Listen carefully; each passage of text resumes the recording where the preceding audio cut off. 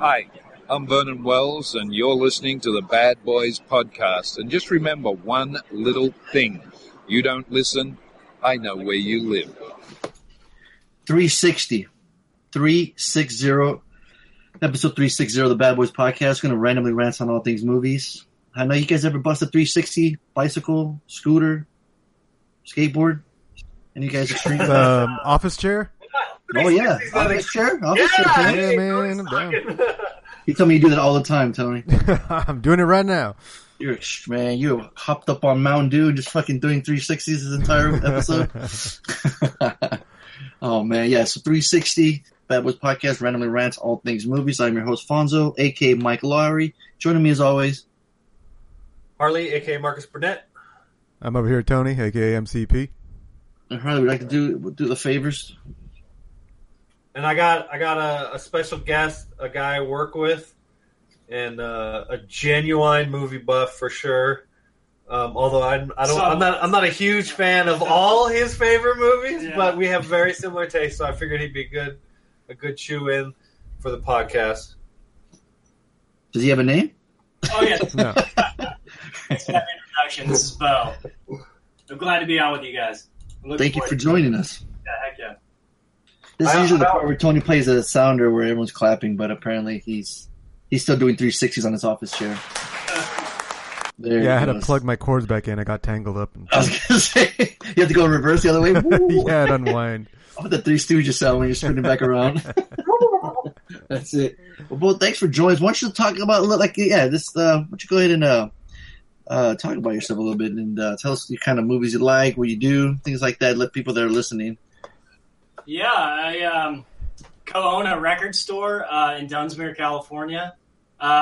We sell movies in there also. I kind of got introduced to a lot of Westerns and a lot of movies from my dad, just like bonding with him when I was a kid growing up. So a lot of Gary Cooper and John Wayne, obviously, and other movies since then. But yeah, I just got my little movies from him pretty much. And also kind of sneaking a peek through my bedroom door while he watched like Alien and Exorcist and stuff. And it stuck with me, it just kind of this powerful when I was really. I was fortunate, and I think Fonzo, you were kind of similar.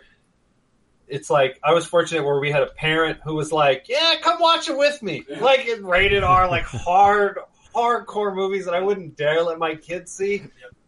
My dad was like, "Yeah, pop it on in." And like we were earlier talking before we recorded, a lot of the movies we watched were based on like VHS covers. And so we're like, yeah, Arnold Schwarzenegger's in it. Oh, that's cool. Total Recall, cool, right? It's on Mars. And then all of a sudden your 8-year-old son's watching it and eyes are popping out of the head and shit. And there's 3 boobs on screen. And it's like, but it's kind of a gamble that you take, I will never forget the time I saw the Blob remake box cover. That scared the shit out of me when I was a kid. I remember seeing the Steve McQueen original, which is so cheesy. 56. But the Blob remake, I'd be in a Safeway when they used to rent movies at Safeway. And I'd walk by, and every time I saw that cover of the Blob with him, with that guy, it just freaked me out, and I just loved it, man. Like that just stuck with me when I was a kid. We reviewed it on the podcast a couple years ago. It's just a great movie. Yeah, it's a lot of fun. Yeah.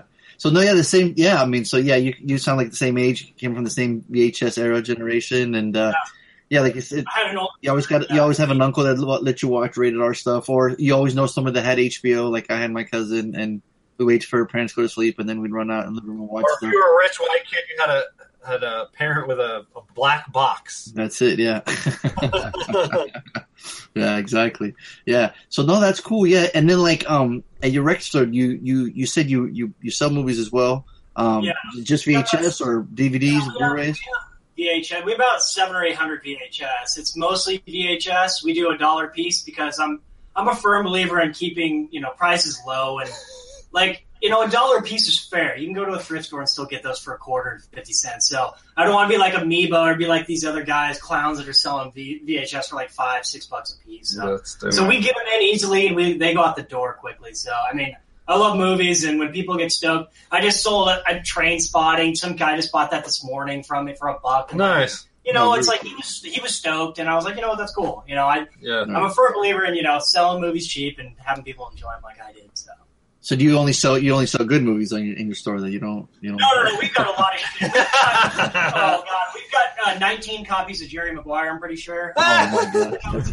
That's a movie that you can't get away from. Like everybody put that into the store. So yeah, we have that, and then you have the double Titanic as well. Oh yeah, I got Titanic. Yeah, every thrift store has that. Yeah.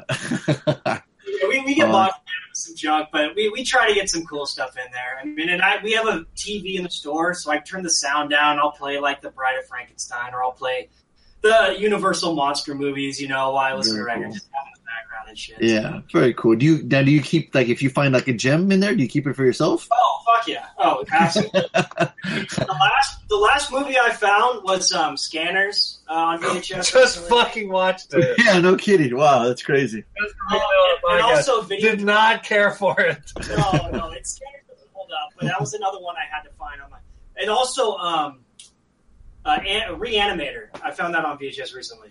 Oh, nice. And that was that Reanimator one to find for me, but that came into the store I think a month and a half ago. Now, are some of these a copy too? Oh, it's a great copy. I was gonna say, are some of these like old VHS? If they were played 1,000,000 times, do they play like shit? Yeah, I'll throw them away. I mean, you can. I'm sure somebody could take them apart and fix the tape itself, but if it wobbles and if its tracking's bad, I'll just toss them. Yeah, I was gonna say, like, Yeah. I'm trying to think of a movie. Like, what's the movie where what's her name gets out of the pool? Oh yeah, are you talking about Fast Times at Ridgemont? Yeah. It's like there's no intact version of that VHS because every teenager has got a hold of that movie in 1986 and rewound that same spot over and over and over again. Do you know what song's playing during that? No, of the course Cars. not. It was in stereo. Everybody remembers that. Every time that song comes on, everybody thinks Phoebe Cates coming out of the pool. Yeah, exactly. Yeah, no, exactly. That's a classic scene. No, that's so cool that because there's so many there's just kind of like resurgence with like VHS. In fact, there's a documentary out too. Have you seen that or heard of it? No, I heard about it. Like I said, it kind of comes congruently with records too. Records have come full circle. A lot more younger people are buying vinyl too. So, I mean, I deal with this all the time. So, I mean, I see the resurgence in cassette tapes, audio cassette tapes too. Like, just it all comes back, and VHS is as hot as ever. Yeah, and I just recently, I think I've been collecting records for a year now, so, and it's an expensive hobby, but it's addictive and it's fun, and some of the horror soundtracks, they sell out really quick. Like I'm still waiting for The Thing, this deluxe version that was like $70. The remake, right? The Carpenter remake, the one with the ice that breaks up. Yeah, the 1980 thing. Yeah. Oh god. Yeah, and it's got that's one of the best remakes in my opinion of all time. That movie holds up so well. Oh yeah, I show that all the time on movie nights. That's one of those I'll do once a year. Oh yeah, I think that's why we're so goddamn offended by the third remake or the second remake. Yeah. It was so offensively bad. Yeah. Didn't even need remade. Yeah, it's just No, of course not. No, but it's funny. This Saturday I'm going to go to this VHS swap where people come and gather. They bring in their old VHSs and they'll sell and trade and things like that. So, it's crazy, especially the horror ones. Like people really love collecting horror VHSs. It's just I'm not a horror freak. Obviously, Tony Fonzo goes to a lot of the like signings and stuff up in LA. The level of fanaticism when it comes to like the horror is unparalleled. Yeah. I can't think of another like cult sort of genre-ish thing where you have die-hard fans. I mean, hardcore OG die-hard fans. Yeah, you don't go. Yeah, there's no like movies ever made. Like the movies are garbage. They're horribly acted. They're horribly directed. The special effects are totally aged. Yeah. But you have people that will live and die off knowing every little intricate detail of this B-list actor from the 80s who never did anything since. But it's like it's insane. I mean, you got to give them credit, man. They know. It's like what's his name? He was on the podcast. Your boy, the guest. Scott? He was like he was right there like with you with like the level of crazy, it's like how the I don't get it. Yeah. In fact, he's in Washington D.C. right now for a conference, and most people when they go down there they want to check out the monuments and everything. I'm like, hey dude, while you're down there, you got to check out the steps from The Exorcist. He's like, what are you talking about? I'm like, dude, Go down to Georgetown. That's where it's filmed. You got to go down the stairs. Oh yeah, of course. And sure enough, he goes on Twitter. He starts periscoping, and there he was at the stairs. And I'm like, dude, that's awesome. I'm like, I'm glad you went. And then like the church from Part 3 is like right around the corner. So stuff like that. Like that's stuff. We're shot in DC or the the surrounding areas. So so that's the kind of stuff that I like to do. Yeah, I would argue that he did it. Has to happen to you in your life, like maybe at a younger age, not like something super serious, but that affects you. I remember watching Silence of the Lambs when I was in 5th grade, and I remember starting young has such an effect on your movie taste. Sure.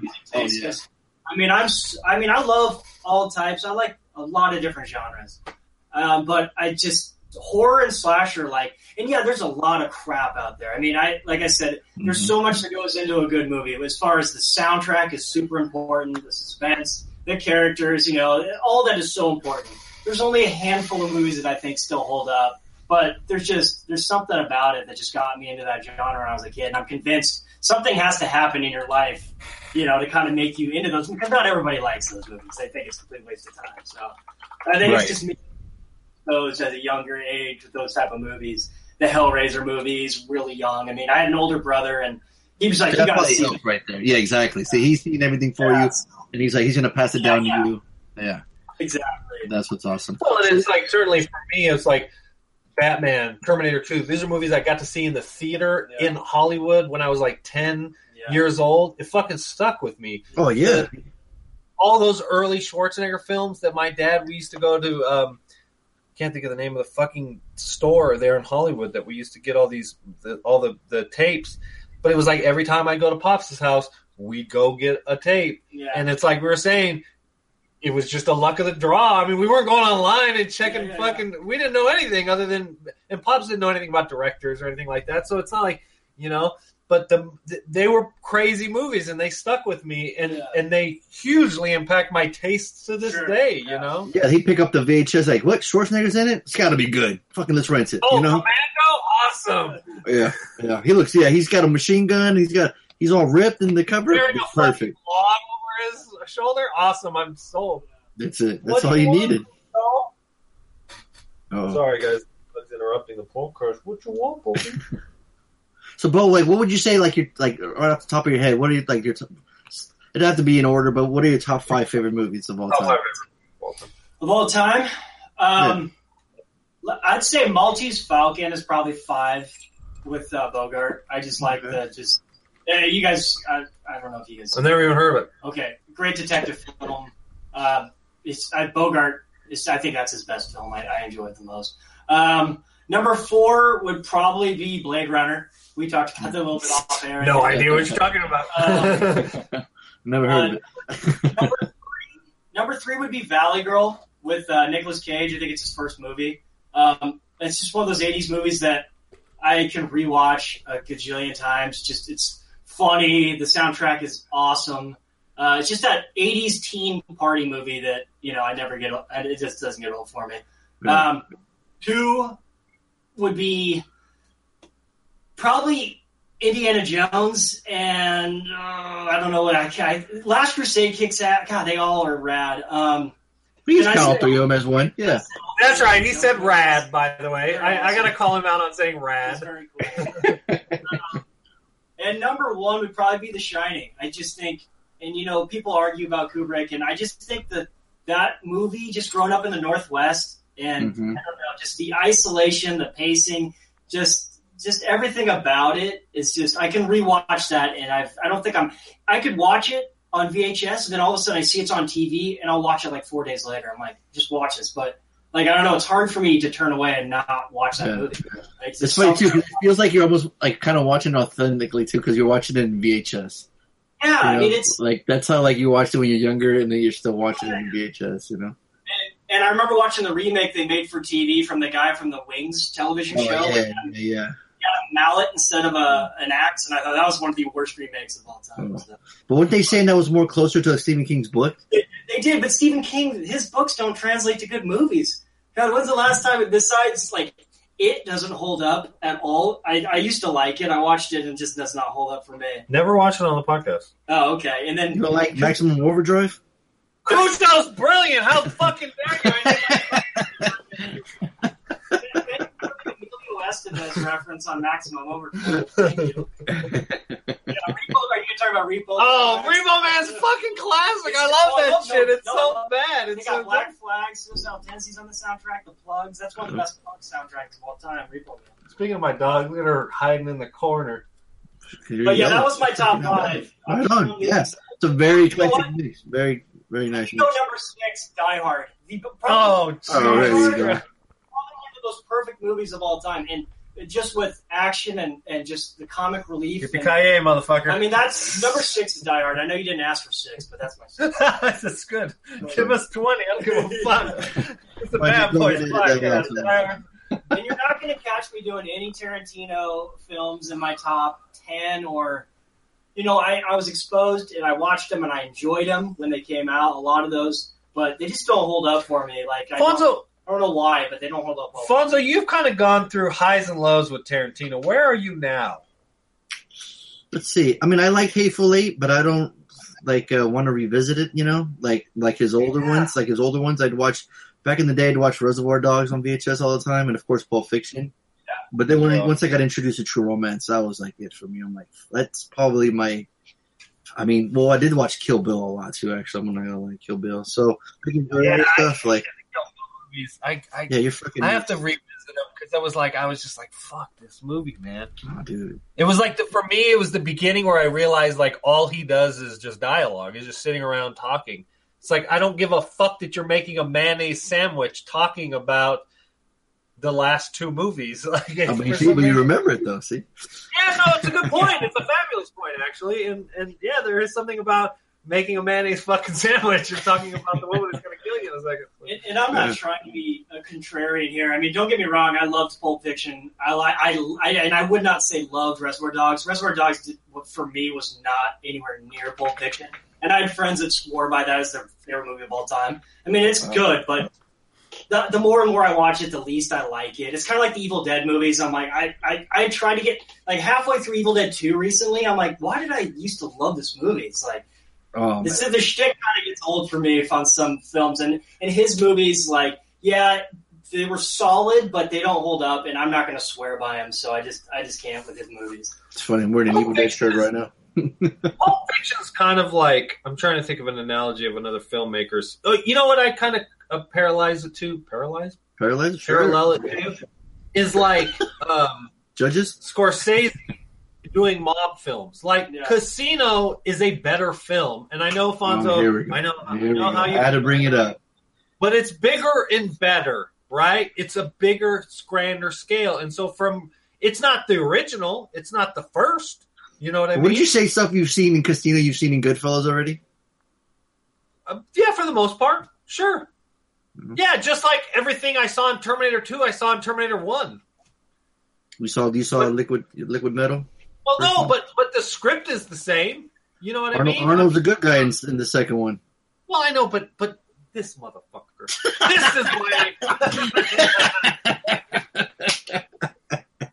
Yeah, you're right. I guess you're right. Yeah, it is exactly the same. For like 10 years, it's like, Jesus Christ. This is why, like, Harley brings up Scorsese, and that was one of the major reasons why I picked Atlantic City.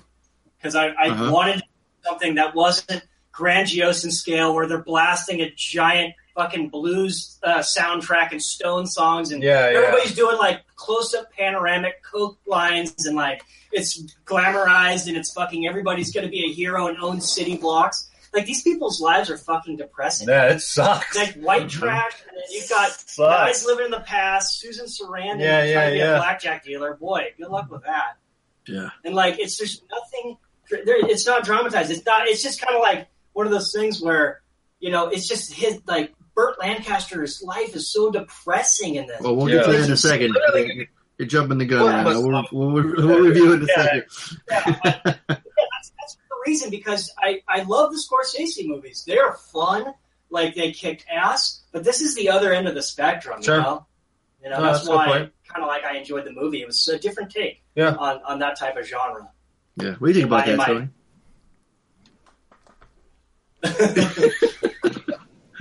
I think we lost him. A silence, I love it. He's there. No, I was coughing. I have myself on mute. Oh shit! What happened? Yeah, I've been coughing. Oh, okay. Oh, you got a cold or something, Tony? No, I just swallowed a bug or something. That's what about you. Actually, it's funny when Tony mutes himself. I see the little mute symbol in the corner of his. He starts coughing up a storm over there. Yeah. Yeah, close the window. Close the window, getting bugs in. Oh. So you guys know that the bathroom's 8 inches away from the recording booth. Oh yeah, you let us know every night. Every week. Bo had to go in and he's like, "Where the fuck's the light switch?" You can't figure it out because it's dark in there. He's turning the fan on, the heater on, and shit. Give him matches. Yeah, I'm sure he just has to take a leak. Yeah. But anyways, so I was curious. I'm curious if Wonder Woman broke the 100 million mark because that's what I was. That's what I was telling Donaldo. It did it? It did. Wow. So that's impressive. Well, and you know what's interesting? I'm not a feminist because I'm a dude and I hate women. Okay. Just like I hate Mexicans and blacks and Jews and all them people. There you go. This was directed by a woman. On the huge Psycho? What's that, Tony? On the huge Psycho? So interesting. Like I listened to a couple of reviews of the movie. And I was like, damn, maybe this is the DC cinematic universe that is a decent movie, you know? And then I thought, I should take my 14-year-old daughter to go see this. This is a good movie to take I took her to see Avengers, and she loved Logan. I took her to see Logan, and, she's seen a lot, and she's 14, she's a woman, she's a young, brooding teenager who has boyfriends and shit against my will. Oh. But, I was like, I should take her to see Wonder Woman. And then I realized it's directed by a woman. And you were like, fuck that. I'm like, yeah, fuck that. That's too much testosterone. Yeah. So, no, like Too much what? I wanted to. Yeah, thank you. Don't help him out. I want to stop his ass. I'll fire your ass before the end of the week. So, I tell you what, man. If we weren't moving this week, maybe after we move, I'm going to take Anna to go see this because right on. I'd like to see a woman's take on a woman comic book superhero taking place during World War II or World War I. Yeah, I'd be interested. Uh-oh, here she comes. You need a woman's what?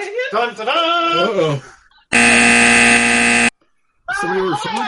Harley, were you hungry? That's it. No more. So I was just telling him, like, Wonder Woman's directed by a woman. Yeah, that's good. It's like, I want to take Anna to go see it. Yeah, good. Do it. Do you want to go see it? Sure. I'll do it. The wife will go see it. When in the next month? You're not invited. No, that's fine. No, when? You got burned by last movie we saw in the theater. When in the next month? No, that's the thing. Yeah. No, we'll do it. We'll make it.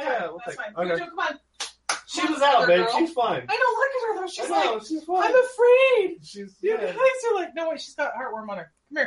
Come on, dog. Let's go. She doesn't outside. No, into the bedroom. Oh. Yeah. In crate. Other way, dummy. Go. That's what she's talking to me. Actually, she's telling me I need to get in my crate. Oh, there you go. Yeah. Speaking of Pulp Fiction, yeah, no, for the first time. Yeah, bring out the gimp. Hold still, head, baby. Hold still. Hold still. So anyway, I'd be curious. Hold still. It made $100.5 million domestically, 122 foreign, so for a total of 223. Wonder Woman. Yeah. So let me read you this from Box Office Mojo. Wonder Woman exceeded all expectations this weekend, delivering an impressive $100 million opening. The largest opening for a female-directed feature, vastly outperforming the previous record holder, 50 Shades of Grey, which I think I gave a pile of shit. That's how bad that fucking was. Even I think you loved it. To overcome. Exactly, but it made a ton of money. Worst movie ever. So yeah, I think the fact that it did well, it's done well so far critically. I think it'll have better legs. Pirates of the Caribbean, it dropped off 65%. I think the second week of the Alien movie dropped off like 80%. It's in number 6 right now. In 3 weeks, it's fallen all the way down. It only made $4 million this week. I can't wait to hear what you guys think. Yeah, I know. We'll watch it eventually. It got beat by Baywatch and Guardians of the Galaxy Part 2, which is no surprise. Right. Pirates of the Caribbean, 21 million. Captain Underpants, the first epic movie, 23.5.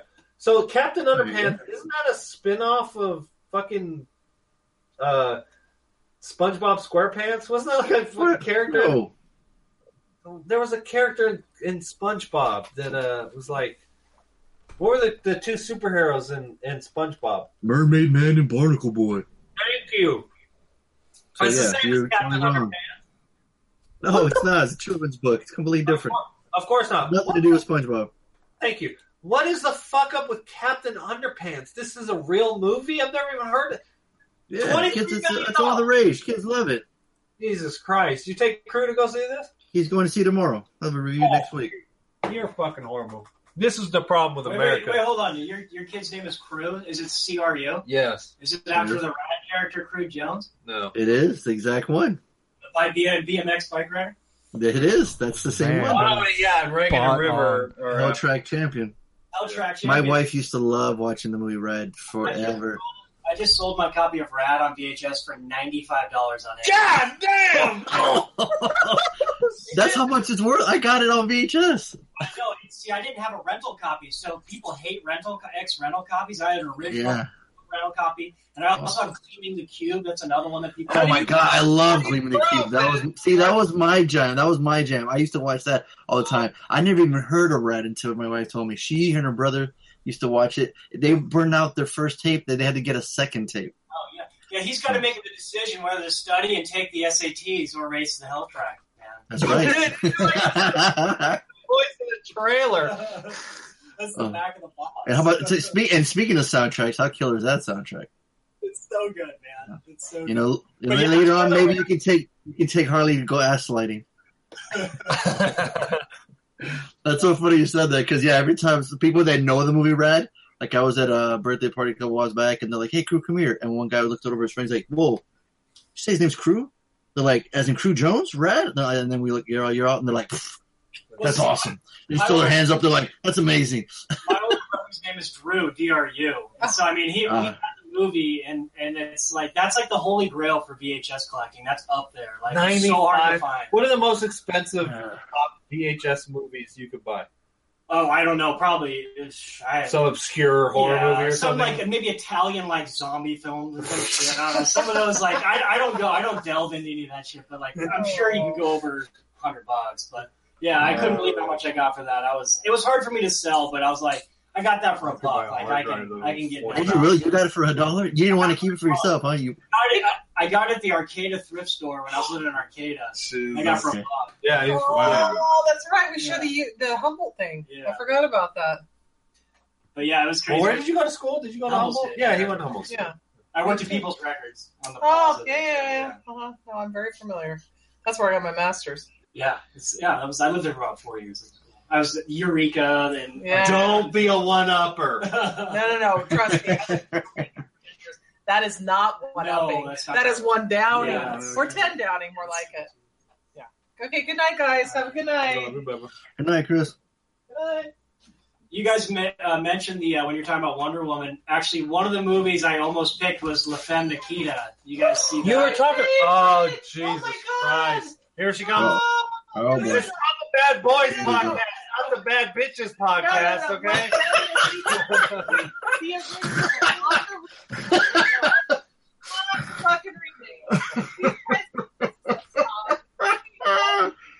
Make that the slogan for the year for 2017. Horrible. Oh, God.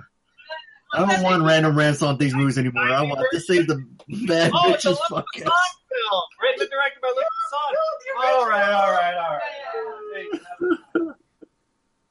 You guys have all seen that, right? Have you guys seen that? No, they have not seen that. We haven't seen it, no. Oh, okay. I know the cover. I've seen the VHS. I know the cover. I've never seen it. Dress and like leaning against the wall with a gun. Yeah, she's badass in that movie. I remember. And I don't like. Yeah, I remember seeing the trailer. I remember like somebody shooting like a missile or a bazooka, and she like goes to she like flies through the vents. And she's wearing like a dress. It just looks like a really cool scene. Yeah, they're like training her to be like. Well, I'm not going to get into it too much, but yeah, she's really hardcore. I mean, she's badass. I heard you guys did Serpico lately too. You guys did Serpico? I think a couple weeks. Oh god, that's right. Yeah, a couple weeks ago. Yeah. Did you guys like it, or I mean, everybody give good reviews, or no? I think we all generally liked it, right? I don't know. I don't think Tony liked it. Maybe Tony. Yeah, I don't remember.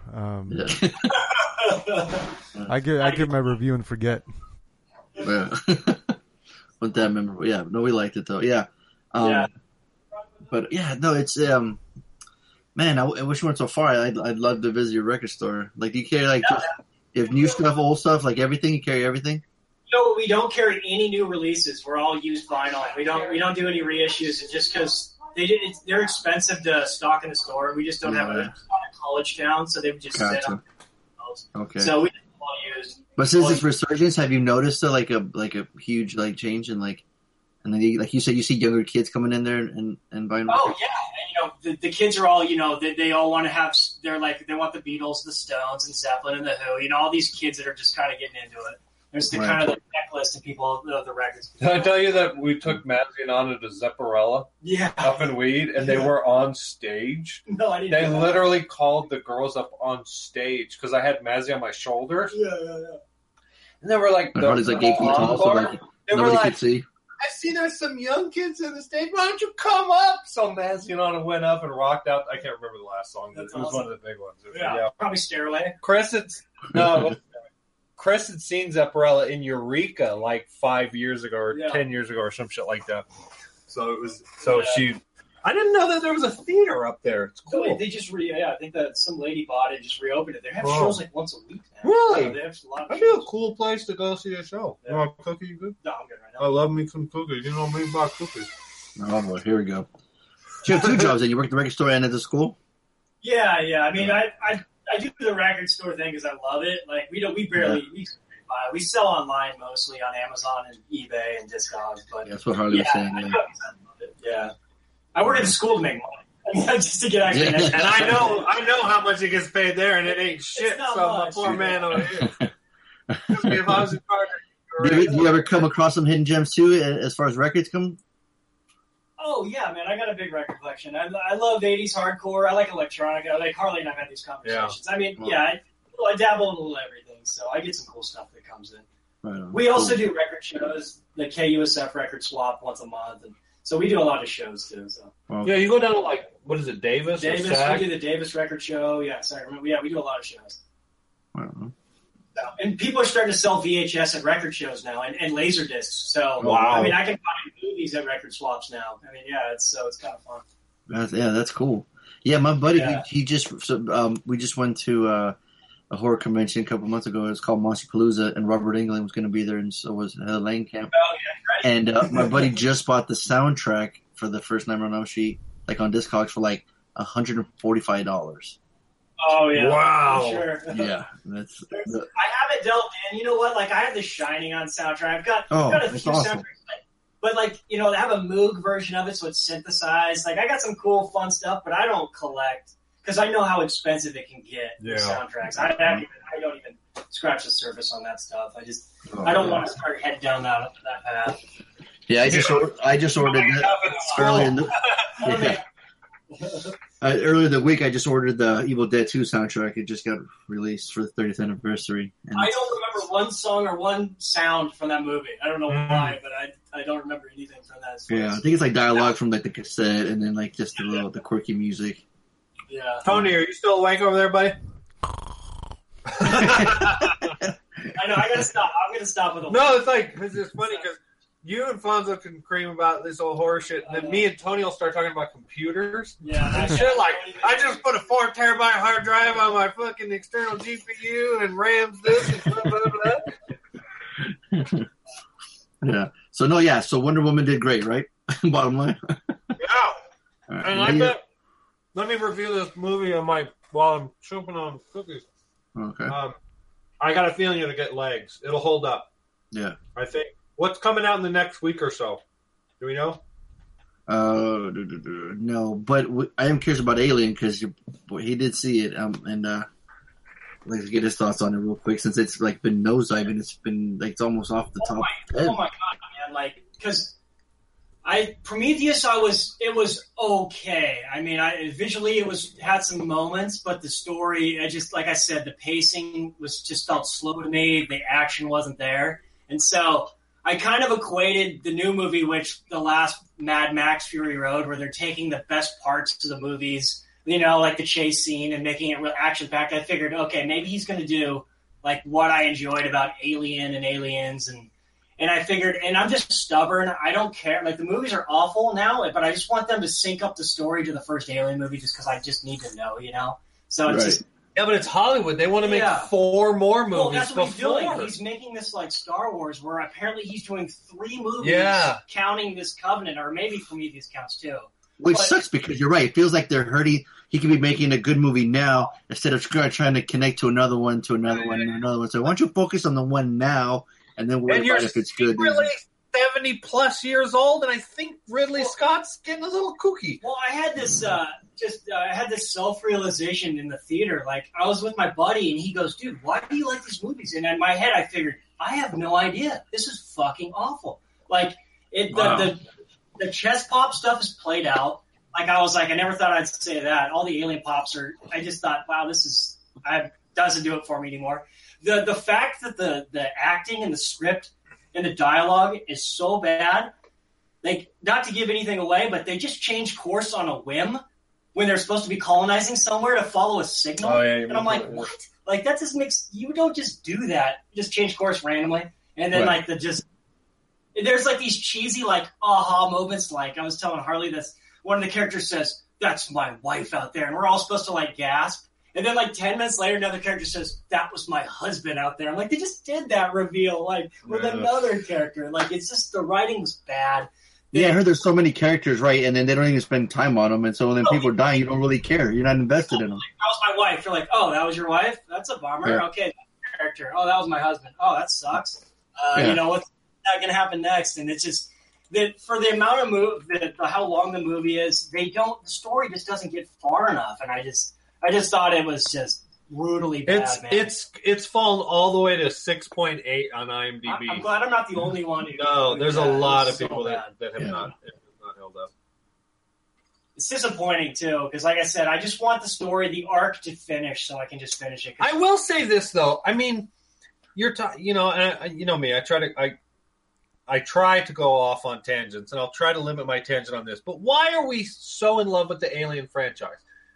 Because the first 2 movies are the best at what they were trying to do for woefully different reasons. The first Alien movie is this small suspense thriller, scary, with some sci-fi elements where there's some brilliant visual effects work when it needs to be, but it's very limited. Yeah. It's a very small suspense film. And then the next, and both of these are early directors. It's very early in their career. I think Ridley Scott was in his early 30s when he did Alien, and Cameron was again, and he was like 34 or some shit when he directed Aliens, and he wants to do a big sci-fi 80s epic action flick. And you got Giger on top of his game. Exactly, with the brilliant visual thing. And so they got so lucky with those 2 movies. And then, of course, the whole nightmare of one of the best living directors right now with David Fincher, but the the studio butchers the goddamn script so bad in the third one because the studio had to get involved, they had to make money. And so it ends up becoming this muddled mess, which, of course, now is a cult classic just because of the muddled mess. But that's why the Alien franchise is so fucking huge. It's because they allowed these filmmakers to make movies they wanted to make, and they made different films, but the source material is a soulless xenomorph, which it's a faceless character. It's brilliantly designed, and obviously it's iconic now because of the franchise. But it's not like Freddy. It's not like it's not like the alien has some sort of personality that we have to go from movie to movie. Each movie is dependent on it being a good movie, and unfortunately, we haven't seen a good alien film since Aliens. I mean, I find it just only natural that how the Alien and Predator movies just run parallel. Why they would make movies that would converge? Because you couldn't carry a Predator movie past 1 or 2 because, like Alien, it gets redundant, and like, what else are you gonna do? So it's only natural that they would join in a movie. Yeah, and then they become the worst movies of all. Comically bad. It's rough, but like I said, I don't want to go too far into the new Alien movie because I'm curious to see what other people say. Okay. Did you explain the rating system, Harley? I did briefly. So Tony, you want to give him a little hit him with the drops. One of them's a Point Break. Yeah. hit him with the worst of all time. That is one big pile of shit. That's a movie you get the feeling you understand. Yep. You're offended. You watch this movie and you go, you're angry. Movie. You're angry, exactly. You're gonna stick your head out the window and I'm mad as hell and I'm not gonna take it anymore. The next one is that would be a waste of time. It's just not for me. I'm never gonna watch it again. I have a hard time. In some ways of times, they're not terrible movies, they're just not for me. And then the next, I'd buy that for $1. Need I say more? Yeah. And then, of course, Tony. That was a fucking movie. That is a movie that you're going to want to watch again. You would recommend to anybody. That's top rating right there. Yeah, that's the best movie you could. And me and Tony, we kind of have a theory like we won't give a movie a Slater on our first view of it. Like, if we go to the theater, like we saw Logan, we really thought it was good, but we can't give it a Slater. We got to watch it again. Yeah. We can't give a Slater on a first viewing. So we and then some movies, we probably have half a dozen in 360 episodes that are called certified Slaters, where all three of us give it a Slater. You know what I mean? And there's very few of them, but we're going to keep a record of all the fucking Slaters. So what would you give Alien Covenant? That would be a waste of time. That would be a waste of time. Boom. There you have it. Although I was offended and angry when I left the theater because I was so disappointed. Damn! But there it is. That's a borderline pile of shit. That's bad. Yep. I was super pissed when I saw Prometheus. Yeah. I left and I was what? I felt what the 100 times more after seeing shit. See? Like, that's the thing. I'm in a hurry to watch this movie just because I want to be pissed. I'm more disappointed in myself because, like, honestly, I'm disappointed in myself that I didn't like Prometheus, but yet I still went and watched the new Alien movie. Like, that's how I told you, motherfucker. I told him. I said, don't be surprised if it sucks. I knew it was going to suck. I mean, like I said, I had it, but I had to do it, and I was disappointed I even did it. It was a complete waste of time. So, like Anthony Kiedis. He even said it, waste of time. There it is. What was the last good movie? I liked Gone Girl.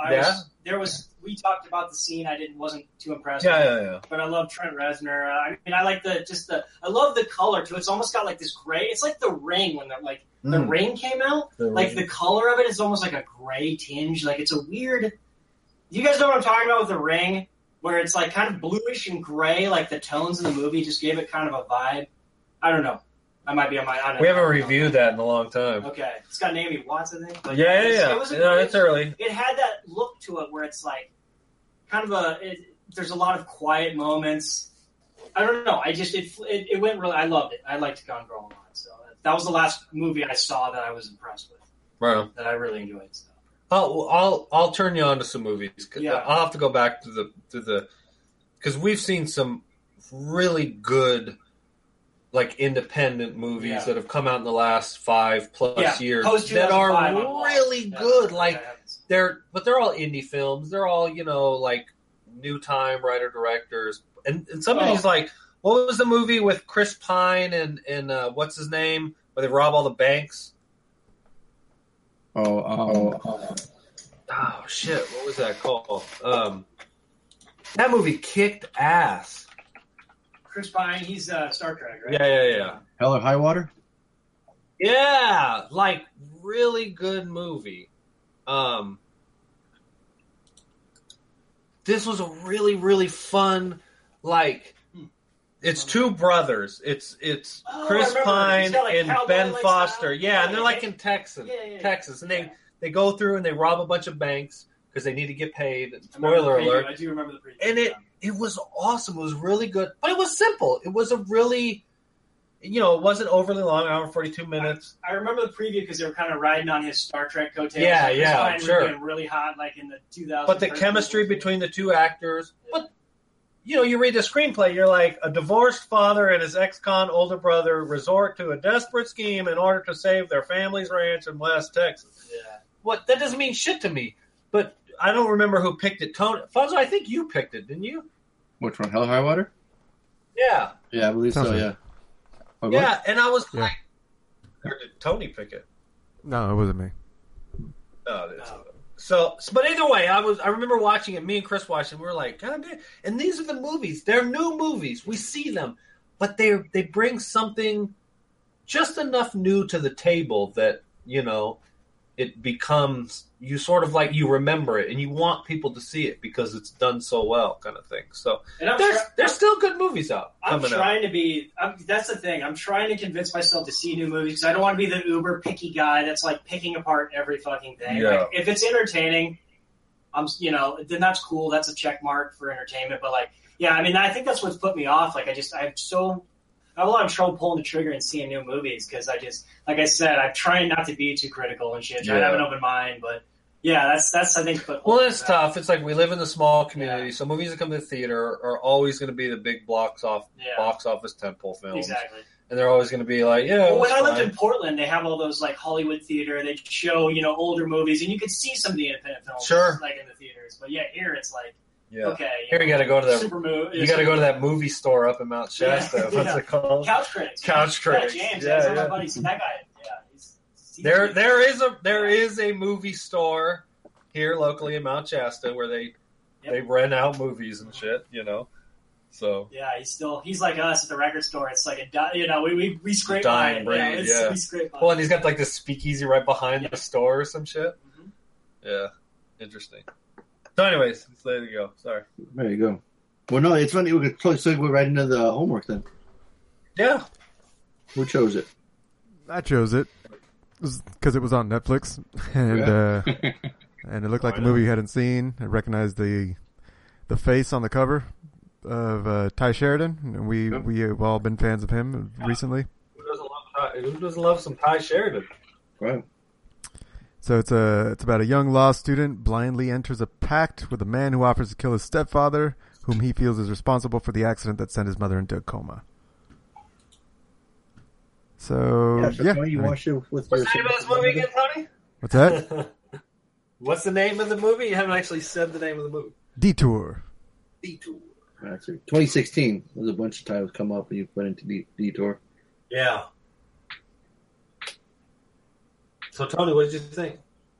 Yeah, this movie started I got a little annoyed right away when they started making the movie because it follows this. Yeah, it's this kid and he's angry. He goes to a bar and he meets up with some under the law hooligan, right.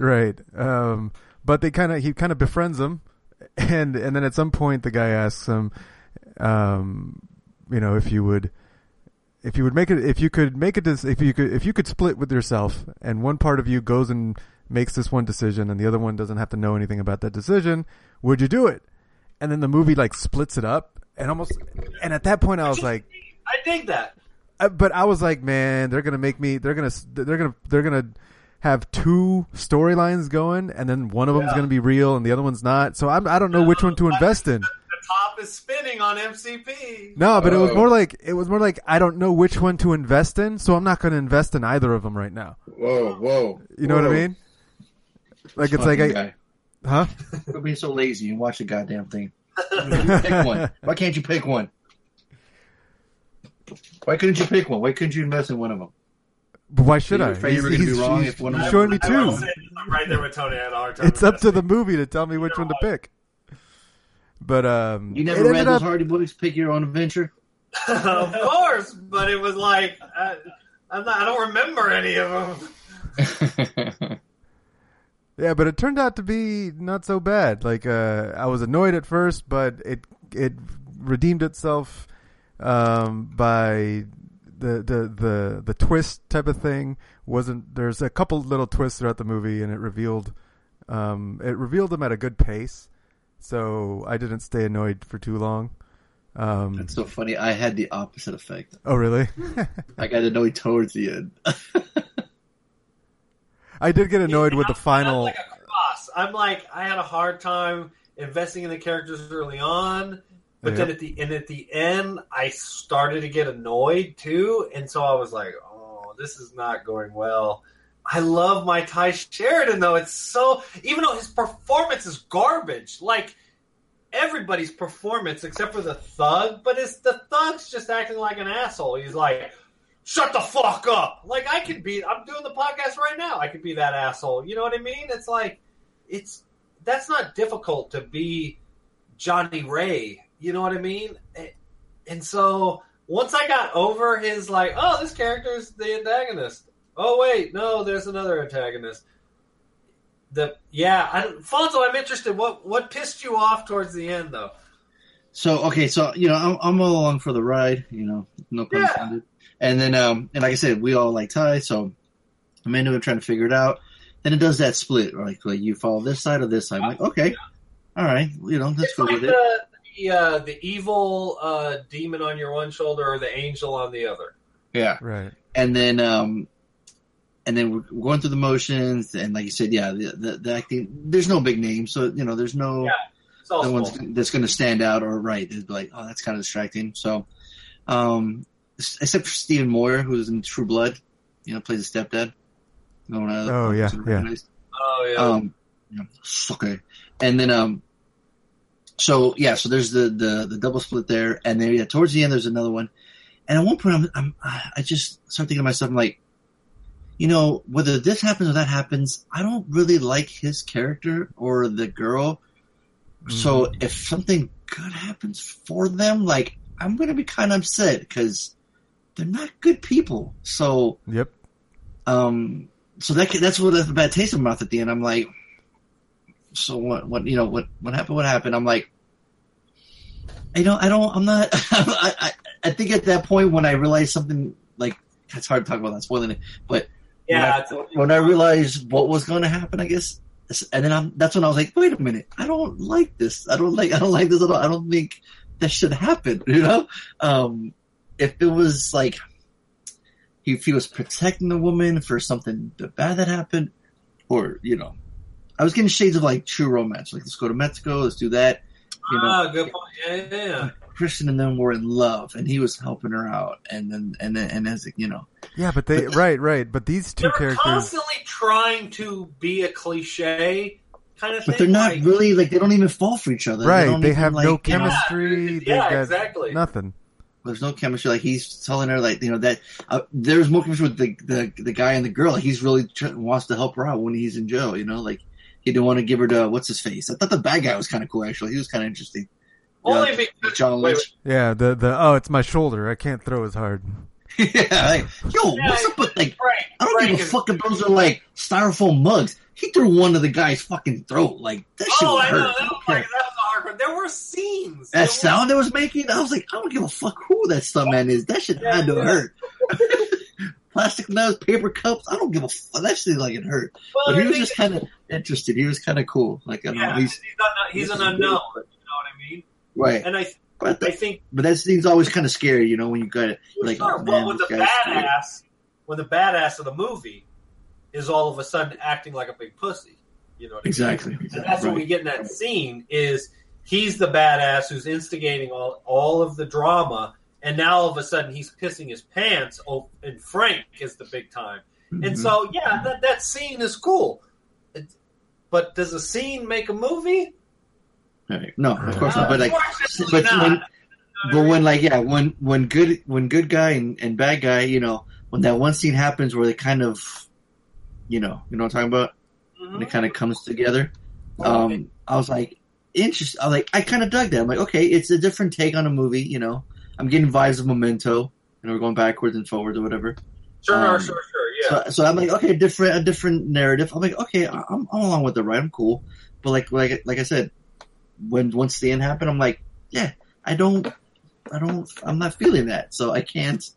It's a little bad taste in my mouth. And unfortunately, since it's the end, you're supposed to leave on a high note, and it didn't. So, yeah. Well, and see, that's interesting that you have that take on the ending, because that twist at the end, I wasn't sure if I liked it or not until you started saying that you didn't like those characters, and I was like, yeah, I didn't like those characters either. Like, I wasn't really in their corner. Like, they kept on making decisions. I was like, that's stupid. Why the fuck you do that, stupid? Because of what happened, and then we didn't even really know if that had happened yet through like a long time, you know? At some point, we should, as the audience, be revealed that this happened, and now we can choose better, you know, the main actor, or, you know what I mean? Even the stepdad, like, we should know by now. We've been led to believe. You know what I mean? Right. So, but at the same time, like, the ending, was this, it was a mix, because even though it seems like their actions were being rewarded, their life got flipped. Their normal, in particular, his life, his cushy lifestyle, you know, he's always going to college, had a big house, plenty of money. It's gone. Yeah. His, you know, I mean, spoiler alert, but, so even though I don't feel bad about spoiling this movie, maybe it's because it's 6.3 on IMDb, and it's not very good, and it's like some kind of obscure small independent film. We can spoil. We can, you know, at least we like to. It's a little bit. I guess it's a little bit of spoiler.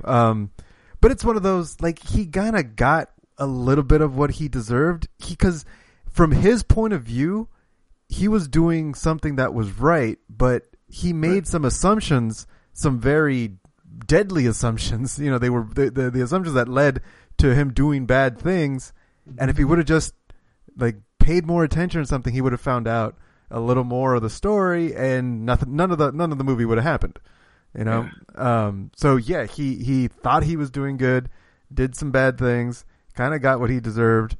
Even though it seemed like he made it to Mexico with the girl, he's done. You know, he's got no life left. He's got to start over in Mexico with the girl who he has no chemistry with, and it's like, it's a very bittersweet type of. There was, ending. I think for me it was like that one plot reveal, and I'll say the pool scene. You know, right? I was like, oh, okay, cool, I dig it. You know, it's like, oh, everything we were led to believe up to this point. It is different. Okay, all right, cool. Oh wait, this movie's boring again. So it's like, as soon as I'm like slightly entertained, all of a sudden I realize, oh shit, the performances are terrible. I mean, the one character is just being intense. He's just acting. He's just belligerent. He just curses at everybody. He's just insulting. He just screams at the girl. He just says fuck a lot. It's like, that doesn't make for a good movie. I mean, we've seen plenty of good movies where a main character says fuck a lot, but this isn't one of them. This guy isn't Tony Montana. He's just a fucking idiot thug, you know, with fucking neck tattoos. We've seen, so that doesn't hold up. That doesn't, for replayability or for saying, yeah, you should go see this movie called Detour, because there's this fucking meth kid who talks a bunch of shit. And then there's this kind of cool plot twist at the end, or like halfway through, but then the movie gets shitty again. It's like, it ends up being a waste of time. That would be a waste of time. You know, for me, unfortunately. It sucks because I was into it too, though. I'm into it in the beginning, the middle, and I'm liking how it's going. I like the way it's paced. You know, I like the look of it. But then that overall, like at the end, when I come decision, like once I see her running the beach and seeing him, and I'm like, yeah, y'all despicable, man. Y'all don't deserve this shit. So yeah, for me, it's a waste of time, unfortunately. That would be a waste of time. That's funny because a U-turn instead of a detour. Was that? I should have taken a U-turn instead of. It wasn't hot enough. The chick wasn't hot enough. Her tits were too small. Well, I'll tell you what. The friend, his friend was a real OG. Like his friend had him his back. His friend was a bad boy. That's true. Life. I thought he had some of the better acting. The one who was like trying to give him all the drugs. Man, I got to stop masturbating for this. You got to tell me now. Funny, his performance he was a better actor. He would go from flame lines to be like, hey, no, for real though, man. Tell your mom, I love her, and give her a hug. He's just like, I don't know, he just felt real to me. Like he just was like, just kind of, but he had his back no matter what. He was just like, he was like Jeremy Renner in The Town when Ben Affleck's like, yo, we got to go beat up some people. You can't, just don't ask questions. Like, all right, whose car are we driving? He just no questions asked. Let's just roll. That was his buddy, and so fortunately he was cool, but the movie not so much. Yeah, and I started off not liking the movie, being annoyed, and the twist of the parallel, like you thought the movie was going to have two parallel storylines, but then it reveals it later on that they're not exactly parallel. I was like, oh, okay, I can dig that little bit of filmmaking, but the characters, I was never in anyone's corner, so by the end of it, this is certified waste of time. That would be a waste of time. Yeah. There's some elements we like in it, but unfortunately wasn't enough. It wasn't enough to make it worth it. Yeah. Yeah, unfortunately. Right. Oh, shit. Is this a certified waste of time? That is what I just said. I'm sorry, I was taking a piss. Yeah. Fuck it. Damn, I thought you were I felt like you were going to give it $1. Yeah, but the part of the movie where while you were taking a leak, I said that the filmmaking choice where they took the split storyline and kind of pieced it together into an actual storyline. I was like, that's kind of cool filmmaking, but I didn't care about the characters. The screenplay just wasn't enough. And so and like you said, the performances weren't all that great either. I wasn't very impressed. So it's like it wasn't enough. The one kid, he was just overacting the whole time, just trying to be an asshole. And I thought, shit, Ty Sheridan might not be this great actor, and maybe he was just in good movies. You know what I mean? I was trying to tell Bo here, like, go check out Mud, like, kick ass. Absolutely. But why is Mud so good? Matthew McConaughey. He's doing awesome. And the movie as a whole is good. Ty Sheridan's just being a fucking kid. And then the other movie that we enjoyed him in was Joe. Yeah, with Nicolas Cage. And everybody fucking clowns on Nicolas Cage, but he's an actor. Watch that movie. He knows what the fuck he's doing. You know what I mean? Yeah. And so, watch that movie. It's a kick-ass movie. So maybe Ty, and then I don't remember Ty... I saw him in the last fucking X-Men fucking 18. He's Cyclops. But I don't remember. It wasn't a memorable role, and obviously the movie's not about him. But I'm starting to doubt my Ty Sheridan. What about Scout's Guide to the Zombie Apocalypse? I didn't see it. I never got to see it. You guys saw it, you liked it, and I never got a chance to see it. Okay. Well, how about this? He'll be in a Steven Spielberg movie. I'm very interested in Ready Player One. Yeah, I'm very T.J. Miller, Ben Mendelsohn, Simon Pegg. I mean, I know. But again, another one of those fucking filmmakers who hasn't made a brilliant movie in 20 years. So, I don't know.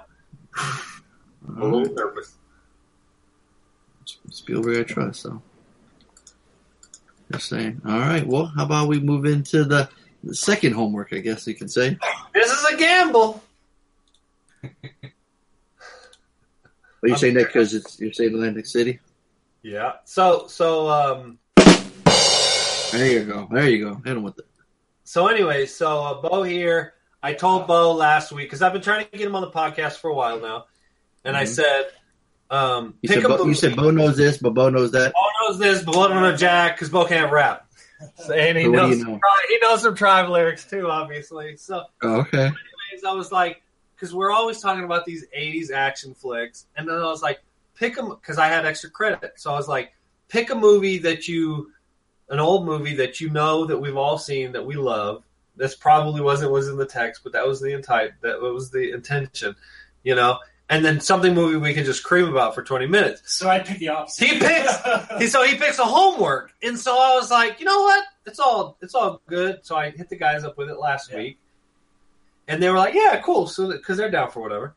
So and so we picked. So you picked Atlantic City, and so tell them why. How many times have you seen this movie? Is it something that you? No, Risky Business, I've probably seen that 40 times. Cocktail, 35 times. Atlantic City, I've seen 4 times. But there's something about it that just kind of, like I said, I don't know if it was the amount of beers I had, but it just stuck with me. Whether it's acting, like, have you guys seen The Shootist, John Wayne's last movie? No. That he made before he died? No. Okay. It's about an aging gunfighter who has terminal disease. He's got cancer, and obviously he's in real life. He's dying, and that's his last movie he made. He's sick during that movie, and I just kind of watching Burt Lancaster as this old, just kind of just old guy that's just depressing. If you've seen him in Gunfight OK Corral or some of his earlier movies in the 50s and 60s, he's always this badass dude.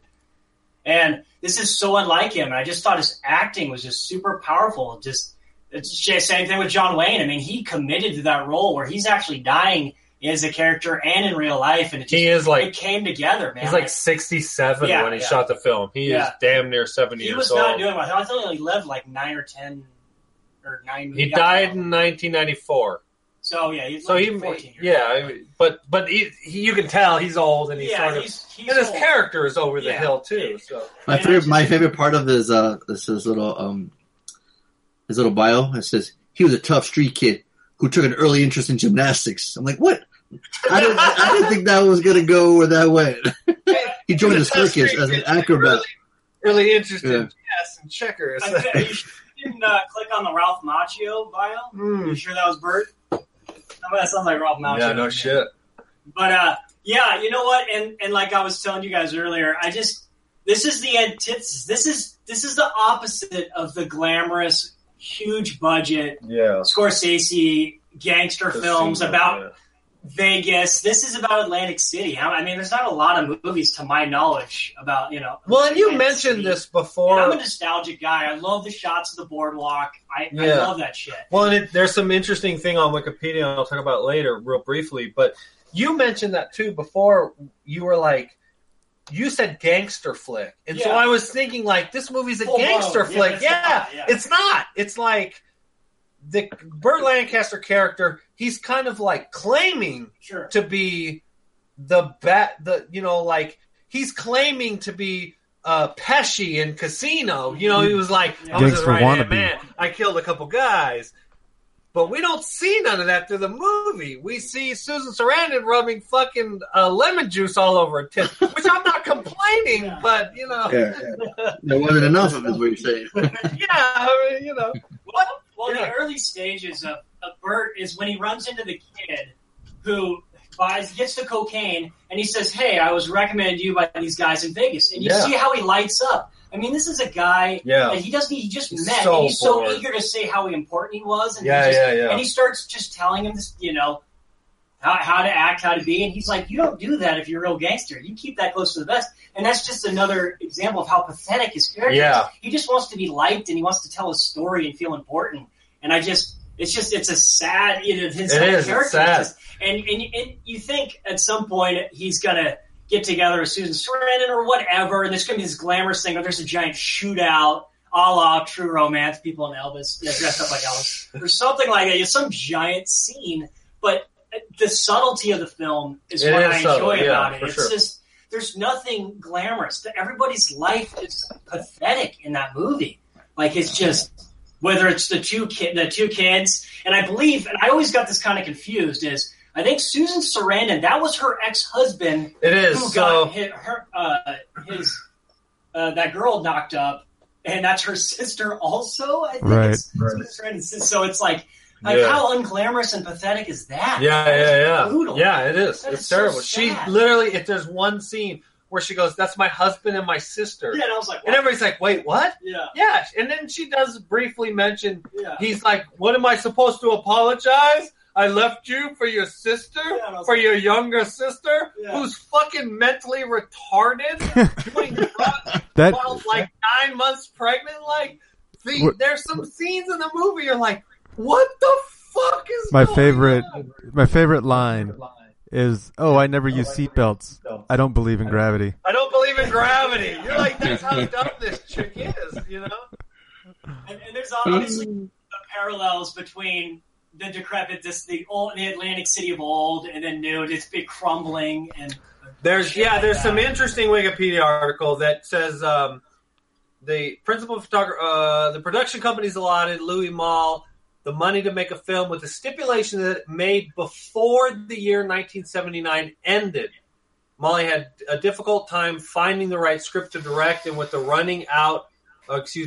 time running out of then girlfriend Susan Sarandon. Susan Sarandon was dating the director. Suggested using a story written by his friend John Gore, a playwright most notably for his plays House of Blues, blah, blah, blah. Suggested that the story take place in Atlantic City, which was still, for the most part, suffering from the urban deterioration that prompted the legalization of gambling as a solution to save the city. So, you know me, I'm a history major. This kind of shit interests me. The three met over dinner in 1979 to work out the quirks in the script and began shooting within a few months. So, and then the director wanted to show sort of the old, and obviously the character addresses it. So, and we've never talked about the history of Atlantic City or the gambling. It's kind of like a little mini Vegas on the East Coast. But before it became this gambling, centerpiece, it was just a normal urban centerpiece. And the guy talks about it. He was like, I remember when Atlantic City, blah, blah, blah. But we see the very beginning, the opening scene is them demolishing one of like the apartment buildings to build up casinos.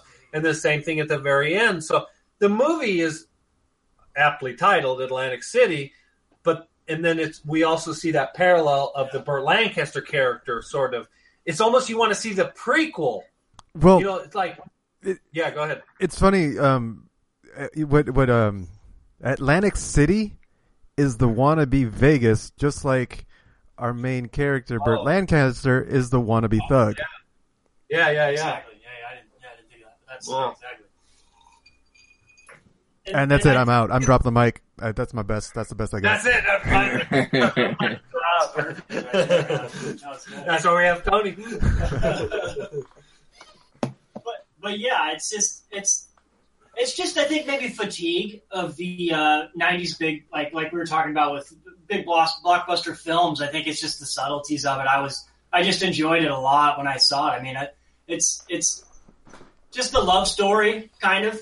In a way, but it's like it's not creepy at all. Like at the very beginning of the movie, like creepy old dudes watching her. I'm like, oh, there's Creepster, and I'm watching it with the wife. So like I'm trying to be sentimental. And at the same time, I was like, you go, boy, you go, girl.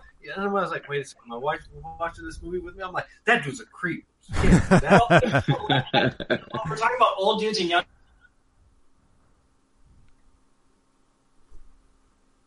Uh-oh.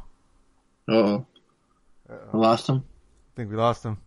That's where your professional voice kicks in, Tony. Ready? Go. We're sorry for technical difficulties. We'll resume our show shortly. Show soon. That's like a fucking tongue twister. I know. Try that again. Resume our show shortly. Now hold your tongue and do it again. The shift. You were born in a pile of shit. I bet they're still talking too. That's the best part. Yeah, I didn't have fun with this movie at all. Nope, I watched it in 2 sittings. Yeah. And I was going, what the fuck? Like right off the bat. I mean, I was like, oh yeah, rubbing your titties with a lemon? What the fuck's wrong with you, woman? I'm watching it. I'm like, oh, okay, what's going on right here? All right, this is where you start off the movie right here, and then like with the lemon, I'm like, what the hell? I'm like, I'm down, but at the same time, that's sour. That's some sour shit. That's sour shit you got going on. Where's the salt? Yeah, where's the tequila? Yeah, no, it got weird. But it's interesting, just the connection that I just made right now about Atlantic City trying to be, the Vegas of the East Coast. Right. And from that point of view, maybe they're trying to, that's what the movie's trying to do, but that's a lot of work, and it's not entertaining enough for me to go through that effort. Exactly. Make. I'm not familiar with the guy, so I've heard of his name. I'm not familiar with him, so just trying to follow along. And if he's a one small time gangster, it's like, prove it then, man, because you're not proving. When those guys came up and jumped Susan Sarandon and him, and he just punked him and didn't do nothing. I'm like, what's up, man? I've seen older men be hardcore tough and like fight back. Yeah, for sure. Are they still not on there? No, we're back. Sorry. Okay, all right. We're back. Yeah. Sorry, okay. I literally my internet fell off for some second, and all of a sudden we're back. So sorry. No worries. Make it sound like the cat knocked it off the shelf or something. Yeah. It is similar. I don't know. It's fuck AT&T, but I tell you what, it ain't gonna get any better at the new house. So yeah, I don't know. I mean, that's the downside to living out here in the woods is internet quality is not. It's not a high point. Yeah. I mean, the views are great. The lakes are great. The square footage per dollar is great, but the internet quality is not great. So, anyways, you guys were reviewing it. Bo's really interested in what you guys thought. So. Yeah. Like I said, reading the plot and everything, I'm like, oh, that sounds cool. I'm like, oh, I'm all for it. Sometimes, I like to watch older movies and then, and I never really had seen a Burt Lancaster movie or seen him in anything. I mean, when I knew it was Susan Sarandon, so I'm like, all right. And it has that cool look of like, old just, I like when things filmed like in the 70s and things will just, like New York or anything like that won't look like that anymore. So I always dig seeing scenes like that. And in the very beginning, right when it started off, like we said, Susan Sarandon, it's like, oh, okay, what's going on right here? But it never lives up to that. It's such a tease. So even my man starts getting his taking his shirt off. You don't see nothing. I see some nipple halfway through the movie. You did? Damn, would you pause it or something? Hell yeah, baby. Oh, okay. See, maybe my wife's nipple. She jumped in front of the TV. I don't remember, but I thought I saw. We got a big 70-inch TV, probably, so that's why you saw it.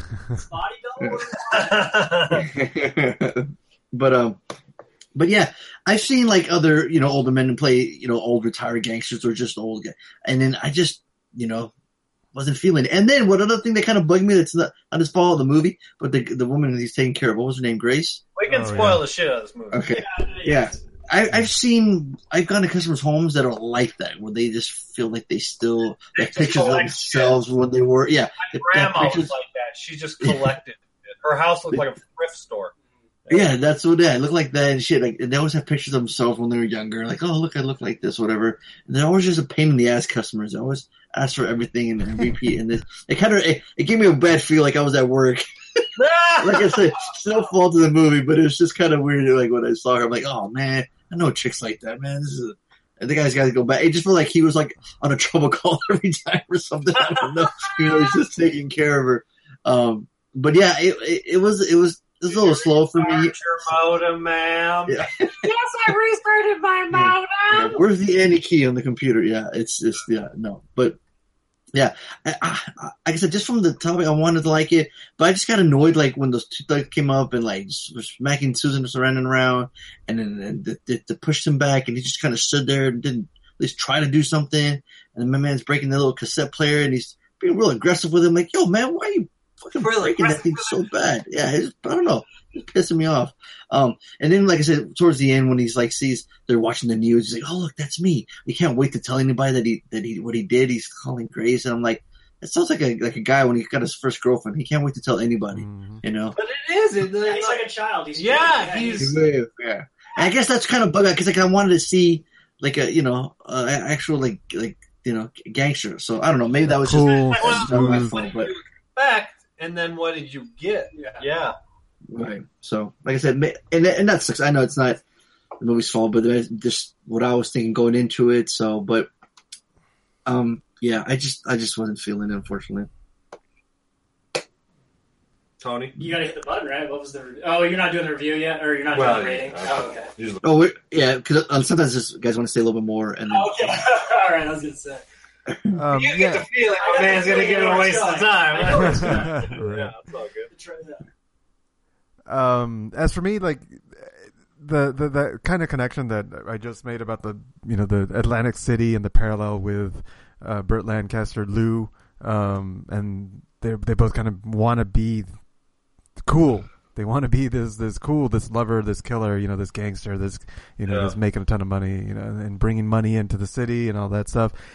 If I would have watched it with that in mind, maybe I could have. It would have been fun to make those connections, but I didn't enjoy enough of the movie itself. Yeah. To make it worth going back and seeing it in that. From that point of view, especially since I'm not a history major, I don't really give a shit about cities. So, but I can dig it. Like, there could be like the Dark City's the only one. Well, yeah. Like I could see that there might be some really cool parallels where you could say like how he is interacting with the people around him is the way the city is operating, or maybe his interaction with Grace is somehow something with the mayor. I don't know what the fuck, but no, I wouldn't go that deep. But like I said, right.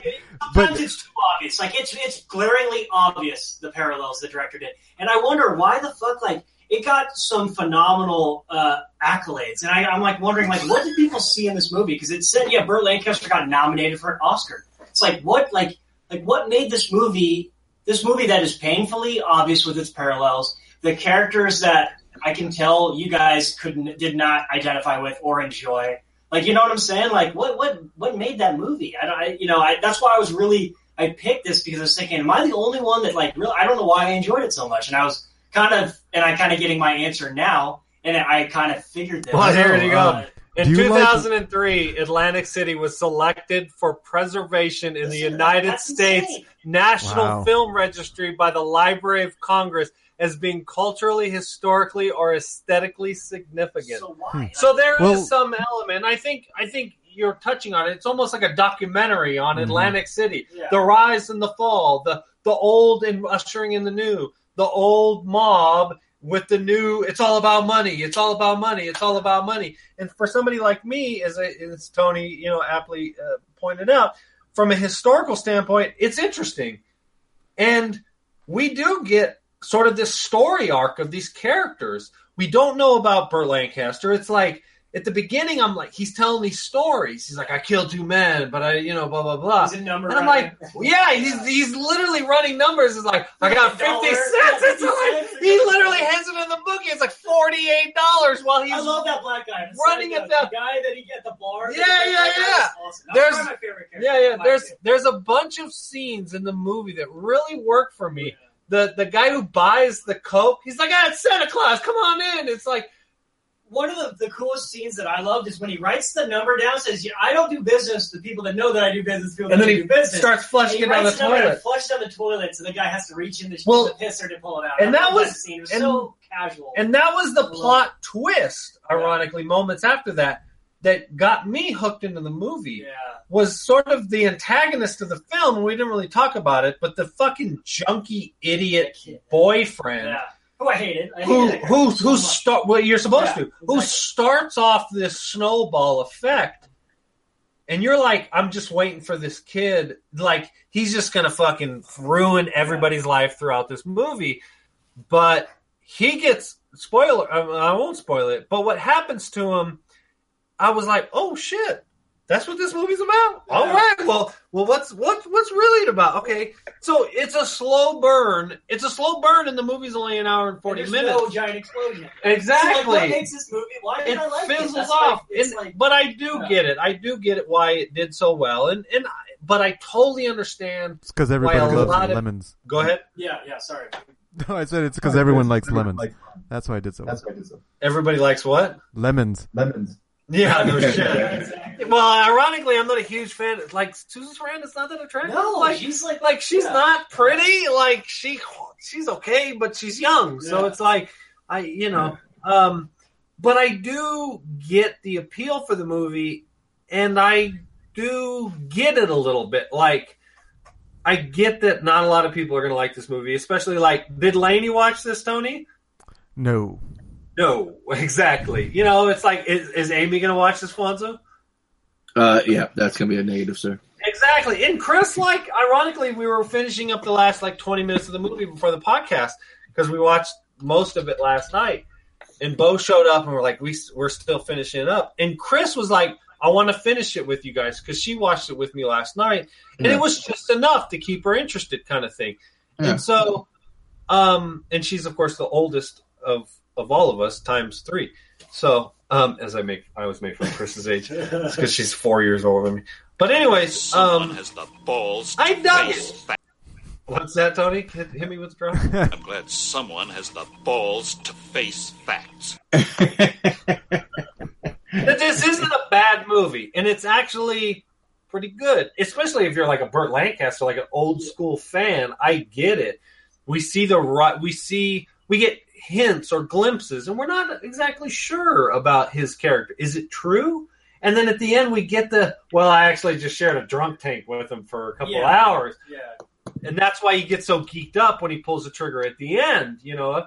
And so I ended up enjoying it. I thought when it was over, I was like, okay, cool. I get it. Yeah, it's not a Bad Boys 2010 explosions. And that, I think maybe that's why I was able to enjoy it as much as I did, because Bo warned me this is not about, you know, big, you know, slow motion sniffing up coke off, you know, strippers' tits. Yeah, this is not like Casino or some big. It doesn't glorify. It shows the main characters are washed up, or they're young and attractive, and they're so desperate for just any kind of future. They're desperate and are disappointed, spoiler alert, when they don't get a blackjack table job, you know, and it's like, and then the old lady who's just super, like, she just lives in bed. She's a spoiled former starlet that feels like she's more important than But they even say she was like, she was a model, and she's like, oh, she's like Miss America? Well, no, she was like Miss Atlantic City circa 1963, but it's like, yeah, she's just some old washed up hag now with some ugly ass stupid dog. Yeah. And so for me, the movie worked. And so for that, I give it $1.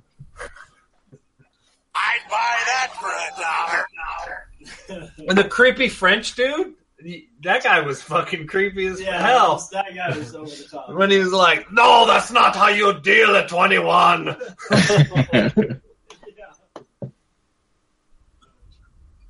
Tony? Well, I left the movie feeling like it was a waste. But I'm really intrigued about the parallel thing. So it feels like it's like right in the middle. If I would have known, I think if I would have been a little more prepped, to look for it, I may have enjoyed it a little more. But as it stands, it was a waste. That would be a waste of time. It's close. I blame it on you, Harley. You could have set it up. Yeah, if you want to talk for so long, he might have liked it.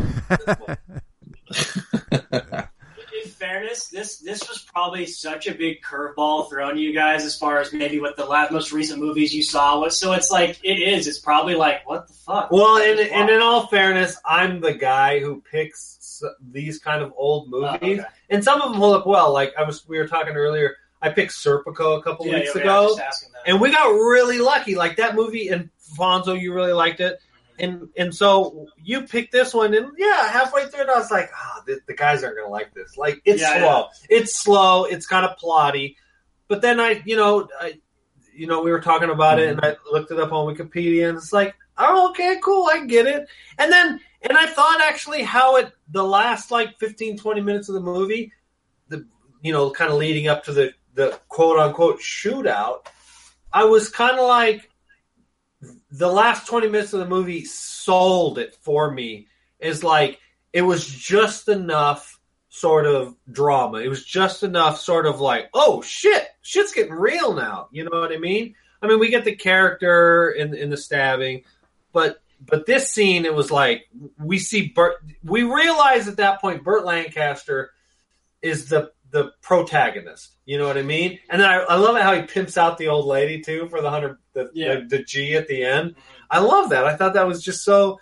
And so I thought it ended up being walk on the boardwalk together. Yeah, exactly. But exactly. She's disappeared. And he comes to the realization she's way too young. Yes, for him, and he's like, "Don't forget to ditch the car." Yeah. And so I dug that. I thought it was good filmmaking. It didn't end. It wasn't a Hollywood happy ending. Don't get me wrong. Yeah. How would you guys have felt if at the end, or felt, who said feel? Felt if... What are you, Mazzy? I know, right? How would you guys have felt if there was, either a big kind of shootout, B, it just ended with Burt Lancaster running away with Susan Sarandon to France or whatever. Yeah, no shit. Would you have enjoyed like a wrap-up like that? Would it have been better? Would you have enjoyed that more, like an ending like that, than the way it ended? They'd have went to the beach in Mexico. Wrong movie. Yeah. Yeah, I don't know, because he was pining over her, like he's stalking her. Like I don't know if like them two should be together. Yeah, but he's like, but how you guys like? She's kind of a mess. He's kind of a mess. Years older than I was gonna say, haven't you guys like? And I don't know your guys' situation, but haven't you like? Well, Tony's probably all about it because he's dating a young chick, or he's married to a young chick. Yeah, so Tony's he's all about it. I'm like, what's the problem, fellas? He's like, what's the problem? Situation, and it's like sometimes it hits you. You're like, dude, what am I doing here? Like, I'm way too old for this shit. It hit me when I went back to college at 30. Yeah, and I tried to act like I was going to high school. Yeah, exactly. I've told Chris the story a million times. I was like, I was 30 years old. I had no like perceivable talents or no education, and I was like, I'm gonna go back to college. Well, it's like that GIF I see on Twitter where Steve Buscemi, he shows like a high school, like a skater, and he's like, "Hey, what's up, my fellow students?" That'd be cool.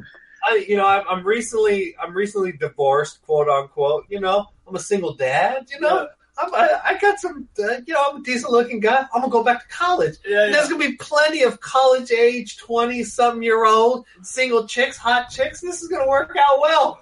Work for Tony? It did not work out well. It's closed, man. It worked out well 5 years later when I just decided to go on Match and find a chick 5 years older than me with a fucking master's degree that I can have a conversation with. You know what I mean? It did not pan out well dating the younger chick, Your problem is that you're leaving time to talk between the fucking. Like, no, there's no time for that shit. This guy wanted to talk. Well, what kind of boring person is this? You wanted to talk to him? What's wrong with you? I figure if I want to marry her, I need to be able to have a conversation. Well, you're probably getting. You wanted to marry everyone you talk to? Like, what are you doing? Got that shit all wrong, homie. Yeah, you got it backwards. Way too late, too. What are you doing? Well, so we go back. You know me. Oh, boy. I know. It's bad. Yeah. Like, honestly, this might have been a situation where I came back from the bar, and there's times when like I'd already been drinking, and then I love putting on movies at like 11 or 12. Yeah. And I don't have my friends like with me because, like I said, we all try to one up each other, and like it's hard for me to really watch a movie and like pay attention. So it was one of those nights where I was half drunk, kind of shit faced, and I watched it. And it just clicked, you know what I'm saying? Like I can dig it. I can dig it. Where I think I probably struck out at the bar, and I like felt like Burt Lancaster. I'm like hanging out at these college parties. I'm in my late 20s. I'm like, what am I doing? Like, I'm like Burt Lancaster here, just depressing. Yeah, but it always works out when you go to the elementary school and you tell all the fucking 8-year-olds and 9-year-olds, yeah, I own a record store. Yeah. And they're like, Mr. Dillard, what are we doing in PE today? Yeah, it's funny. I put it on too, and I put it on at night, and it helped me fall asleep. So yeah, there you go. Like classical music that they sprinkled in. It was instead of like no, it wasn't classical. It was straight up opera music. It was like opera. The French guy's like, did you listen to that piece? Yeah. It was brilliant. And I was like, what? Is this guy for real? That's another thing. I mean, it was like there was no Stones. There was no blaring John Lee Hooker. Like, there was like, it was like, I don't know. It's just, I guess it was just just kind of a change of pace for me. Yeah, the tagline on the poster says, where dreamers can be winners. Not in this case. That's a big loser for me. Someone give it a big L. It's a waste of time for me. I can't recommend it. Wouldn't watch it again. Sorry. Yeah, but sometimes you don't play to win. You play to suffer or whatever that guy from that one movie. To win. You always play to win. And sometimes when you win, you really lose. Hey, when I play Madden, I'm always going to win. Right, Harley? Hi. Harley, when we played Madden together, did you want to win? Well, fuck yeah. Yeah, every time, right? You wouldn't, but you play. And I lost every goddamn time, but I kept coming back, just like this goddamn podcast. Get knocked down, get right back up, right? Yep. Back on that horse. Speaking of which, what's our assignments? Oh, that's right. Who's got homework? You do. I gotta buy. I got shit. Fonzo has homework. You used up your I used mine homework. up, yeah. I appreciate you guys letting me on today. Oh, hold on. Thank you, man. Oh, that's awesome. Shot at least. Yeah, how much? I'm going to go with the movie Get Out. Nice. Perfect. Been wanting to watch What's that? Been wanting to watch that. There you go. What movie are we talking about? Directed and written by Jordan Peele. Get Out. Is that the blaxploitation kind of thing? Yeah, well, Came it's... out or some sort of... I don't know if it's I don't know blaxploitation. what it was, but it's not like Black Snake Moan was or anything like that, right? No, it's time for a young African American to meet with his white girlfriend's parents It's like for Sidney Poitier or something. weekend in their secluded estate in the woods. But before long, the friendly and polite ambience will give way to a night. And it ends up being a horror movie, right? That's his horror mystery. Yep. Yeah. Oh, I hope it's not M. Night Shyamalan. Is it? No. 7.8. So you know, Peele and what's the comedian? Yeah. I think so. So he wrote and directed this movie, and it did really well. So. When I bought the Blu-ray, it came with a sticker in the front that said, from Rotten Tomatoes, that said it was the best reviewed movie of 2017. What's it got on Rotten Tomatoes? I think like a 90. Oh, that's huge. What is it? Hold on. You know my internet sucks. Tony, Jesus Christ, man, isn't this your job? When he says that, yeah, I know. It's feel like he should read our minds, and when you're looking at, so he should automatically start looking.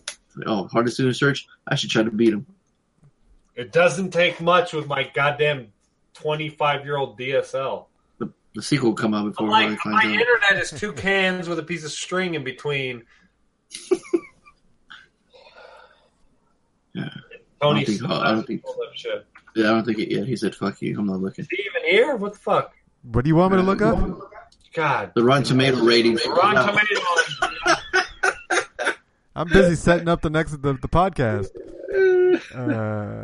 Let's see. Actually, I got something wrong here. So then Tony's got extra credit. Oh? Yeah, I'm assigning an old comedy with Lloyd Bridges and Charlie Sheen. Oh, is it no, it's Hot Shots? Hot Shots. Oh my goodness. I love Hot Shots. Bridges was on it back in those days, man. He was doing those hilarious movies, man. That's a great movie. Holy shit. Okay, so tomato meter for Get Out is 99%. Wow. That's huge. What'd you say? I didn't hear. Tomato meter is 99% for Get Out. There you go. So Hot Shots 1991. Yep. Written and directed by Jim Abrams. He wrote Airplane. He wrote The Naked Gun. No, it makes sense. Yeah. You know what's sad is those movies can't work anymore, right? They don't do those anymore. No, they don't. They're too racist. Half of them Well, are ironically, racist. yeah. And if they are, they're like the scary movies, right? They're like those kind of movies. But They're the parody movies.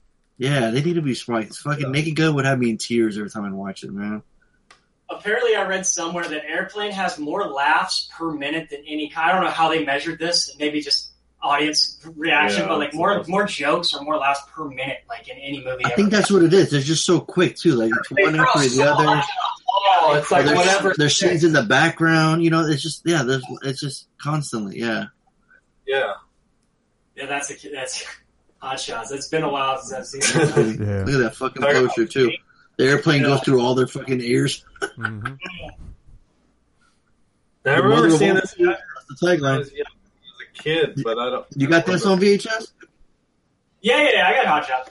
It's like, fuck yeah, I got Hot Shots Part 2. Oh yeah, there it is. Yeah, Part 2. I don't think I watched Part 2 as much. I think Hot Shots is like, what do you do with an elephant with 3 balls? You walk him to Yeah. Yeah. That's that chick in that movie is fantastic. I can't think of that actress's name, but she's so foxy. Valeria Golino.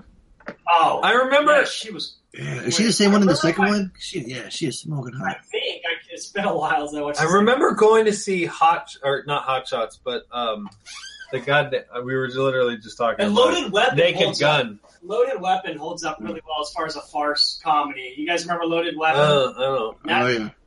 Yeah, with Emilio Estevez and it's the making fun of Lethal Weapon, obviously. Pretty funny. I mean, it holds up pretty well. Kathy Ireland's in it.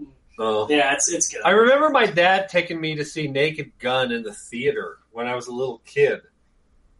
And I remember us showing up, and we had to, show up, 20 minutes into it. We were late. And I remember going in as the theater was packed, and the whole audience was laughing their ass off. And I was this little kid, and I was watching the movie, and I'm like, what are you guys laughing at? This shit ain't funny. Yeah. But I was a little kid, and 1,000 people are watching this movie, and they're like, it's like a laugh track on a fucking sitcom. And I remember watching the movie going, this shit ain't funny. And I remember watching the movie as a kid going, this ain't funny. But everybody in the audience thought it was funny, and so I always had this mental note well, that movie must be funny. Yeah. And then I remember seeing it later on as a teenager or in my 20s and going, no, this movie didn't hold. It's not funny. But maybe now as an adult, looking back, from a historical standpoint, going, okay, I get it, Yeah. But I remember seeing it in the theater as a kid and going, that's not funny. Asleep. So the only thing funny now is to go back and see O.J. Simpson in the movie, and you're like, and the Naked Gun, it's so weird. That's the only thing that's remotely comical. You're like, oh yeah, it's O.J. Yeah, I'm looking at the names on these guys too. One's called Jim Washout, Pete Dead Meat Thompson, and one guy's name is Red Herring. But we watched. What was the movie we watched? I can't think of the name now, just because I've had too much to drink. The Western comedy. How did Million Ways to Die in the West? No. It wasn't. Blazing Saddles. Blazing Saddles. Thank you. We saw Blazing Saddles a year or two ago on the podcast, and I remember going oh shit, I get it. This movie's fucking good. It holds up well. Spaceballs is fucking brilliant. Yeah, we ain't found shit. Yeah, Yeah, exactly. So some of these old movies do hold up, but it's like you said. They're too racist for 2017. I mean, America's way too liberal. Yeah. It's I actually look forward to seeing some of these older movies and seeing what they get away with. Sneaky funny. Hot Shots is sneaky funny with the jokes. I'll check it. In my opinion, I haven't seen it in a while, but I think in part 2 they make fun of a lot of Terminator 2. Because I remember Saddam Hussein turning into T-1000 where he's getting frozen and he gets stuck, and then he melts. But then he melts with his poodle, so he's half poodle, half man. He's got the dog ears. And 1993. Yeah. Hot Shots came out in 91. So, interesting. Wow.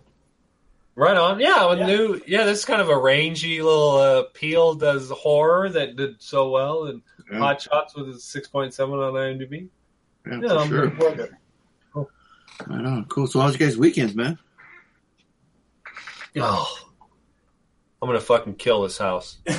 And Bo can attest, man. We had to do drywall this weekend. I know it's like a broken record of this fucking house, but this weekend we hung drywall. No fun. 5/8 inch drywall, a lot heavier than 1/2 inch drywall. We had Anna up in here on fucking ladders and holding up drywall, and I'm fucking drill gun, screwing the shit in. Chris is sweating her ass off. Hanging drywall sucks dick. I'm just going to say that right now. We had a lot of dick sucking going on this weekend. Wow. Yeah. It's this fucking house. It's such a nightmare. To any of the family that hangs drywall together stays together, right? I hope so, man. I'm glad I didn't say suck dick, because that would have been really awkward. I bought this house 7 years ago, right? Because it was the only thing I could afford. Yeah. And I used for the last 7 years, I always tell people I did good. I bought this house. It was foreclosed on. It's a 100-year-old house with these weird additions that were never permitted. But it was a family of 6, 4 daughters. I was fucking driving a forklift at Coke. Like, I did good. Now we're moving out and we have to rent this piece of shit out. And I'm like, I got ripped off. Like, I got fucked on this house. This house is a fucking nightmare to try to, now that I'm not willing to live in squalor and I have to rent out squalor, I am fucked because this house has so many problems with it that I have to, we. At least Chris, at least the tenant. You know the tenant. Yeah, Gina's going to be great. I really look forward. I'm optimistic. The person who's going to move in is a friend. And so that's going to hold up. But, like, if I had to sell this house, I'd be fucked. Yeah. Like, there's no way I'd have to spend as much fixing the house as I did buying it just to sell it to break even. So, and Chris has been amazing. Because she's got some history back when she lived in Humboldt, fixing old, like, same thing, 100-year-old homes. So she did all the drywall, so she knew how to hang it all. She's had a lot of insight in all the workings of having to do planning and shit. So thank God for Chris. Holy shit. Because she's done just as much work as I had. And then Mazzy and Anna have been as patient can be, because every fucking weekend we just go to your room. Don't breathe in this fucking drywall dust, or go to your room. I'm fucking busy hanging this plumbing, or go to your room. I'm fucking fixing this. So the poor kids, we're all coming to the end. We have one more week. We literally, Diller can attest that we've packed up the entire house. It's got 50,000 boxes in the corner. I recorded my last DJ set the other day. So it actually ended up being a good weekend because we were productive yesterday. Today I got to go on a little motorcycle ride out to McLeod, which is really nice. I know you don't go outside because you're scared of the sunlight or some shit. He's too busy rewinding VHS cassettes. But I had a decent motorcycle ride today, which is cool. And so the weekend was cool, and I just can't wait to get out of this fucking nightmare of a house. It's like that Tom Hanks classic, The Money Pit. Yeah, no, ironically, I don't know how many times I've talked about it. At the beginning of this moving process, because we've been in escrow for a month now, I've had all these conversations with Herd at the school because I wanted to give her as much time. Sorry, this is a little side contract. I wanted to tell her, like, because the kids went to school and they're like, yeah, we're going to move. And I was like, no, don't tell everybody we're going to move because I haven't told my boss yet that I'm not going to come back next year. So Herd finally comes. She's like, so I heard you guys are moving. And I was like, well, I don't know. We'll see. And I opened up to you and White more than anybody just because I knew I could. Yeah. And I was like, yeah, I'm out of this fucking place. Like, there's no way I'm coming back. Even if I wasn't going to move, I'm not coming back because this job's so fucking nightmarish-esque. So finally, when, like, escrow and all that shit went through, I finally went to the principal of the school, and I was like, yeah, it's good. Like, I'm gone. Like, there's no way I'm coming back. And she kept asking me every couple of days, so how's everything going? I'm like, motherfucker, I told you, I'm done. I'm out of here. Yeah. So finally, this is the last week. I couldn't be happier. So it's all starting to pay off slowly but surely. But it's just been a lot of work. And next week you'll hear more about it because I'll fucking record in a corner with nothing but fucking drywall around me. So anyways, what about you guys? I just came back earlier today. My buddy Jeff's kid's birthday party at the pool. And if you know anything about kids' birthday parties, man, it's exhausting, Mm-hmm. There's nonstop, just jumping up and down, back and forth. There's eating and swimming and just nonstop. The time you get out, I'm like, all right, cool, man. I sit back, watch some TV. I'm just like dozing off. I'm like, damn. Is that what you tried to watch fucking Atlantic City? I did when I got home. I was like, I'm going to watch it right now. Now it's like, whoo. That was brutal. That was tough. So, yeah. So, but yeah, the kids had fun. I mean, it was fun. He had a lot of fun. He had this huge thing called a mega duck. It was like 7 feet tall. You like blow it up, and the kids were just jumping on it all day long. I mean, this thing was insane. It was a monster. It's just like a thing you could float on, But yeah, the kids were just jumping back and forth. One kid would jump on, the other one, he'd push another one off, and I mean, they kept them going, So a few minutes, it takes usually at night to put the kids to bed. It takes it's a struggle. But tonight, no, man, they put the jammies on, out. They were out. So the one cool thing about, kids' birthday parties and get them all sugared up, eating cake, and then having them swim all day. When they get home, they're exhausted. They're done. So that's kind of helpful. But Crew only has Wednesday for school, and he's out. He's on summer break, and that's going to be interesting once they're on vacation again. Got to keep him busy. He might start some kind of camp or something. But other than that, that's pretty much my week. Saturday, we just cleaned the house. Like, the house needed to be cleaned. I mean, me and Amy and the kids. Amy's mom took the kids, and we just started just cleaning. I mean, just had to just clean, and it had been a while. So, if you put music on in the background, I'm usually good. I'll be in a good mood. I can clean, but if it's just you got some square footage too, so yeah, it's not like 1,000 square feet of cleaning. Yeah, so Amy was working upstairs. I had downstairs, so I was playing music downstairs, and then when I got upstairs, I'm like, I'll play some records. Because I hadn't played some records in a while, so it's kind of hard. Like, you can't play like some of the ones that curse. Like, I got like Childish Gambino's first album, and he tends to curse a lot, so I can't really play that. So let me go to a safe one. So I started playing Weezer's first album. I'm like, all right, that'll be safe. And then it's just happy music too. I don't know. Weezer always makes me feel happy. So even though I'm cleaning, I'm like, Weezer's gonna pull me through. So, yeah. So that's going on this one. And then, like I said, next week I think I'm gonna attend my first indie wrestling show. My buddy got us tickets to go to some indie wrestling. And then Chavo Guerrero, remember that name? Harley? Oh shit! Yeah, he's gonna be in it. And some of the guys that aren't big names anymore, and they're still in the game. They're doing indie things, and because that's all they got. They got nothing else. But there's bartending at the local bar. But there's a lot of indie shows, though. It's crazy. Fonz is a big fan of Mickey Rourke. I'm a huge Mickey Rourke fan. Year of the Dragon is one of my Year of the Dragon kicked You ass. fucking people. Oh man, there was a year where I was watching nothing but Mickey Rourke films. Yeah. Oh, dude, he's killing it. I mean, Angel Eyes and Year of the Dragon are two up there for me. I like Harley Davidson, the Marlboro Man, right? Yeah. I was a big fan of Barfly. I think Tony saw 9.5 Weeks when he was 5. He really remembers that movie, I'm sure. Which I think they parody in Hot Shots, actually. They do. They parody, that and Rambo, a lot of Top Gun. But when Mickey Rourke came out with The Wrestler, fucking phenomenal. That was an awesome movie. Especially being a wrestling fan, too. Like, it just hit all the notes. So, yeah. I don't know what he's doing now with his fucking toupee that everybody can tell it's a toupee, and I don't know why he wears it. It's plastic. Dude, I like it's pulled so tight. He looks. I googled him, his images of through the decades.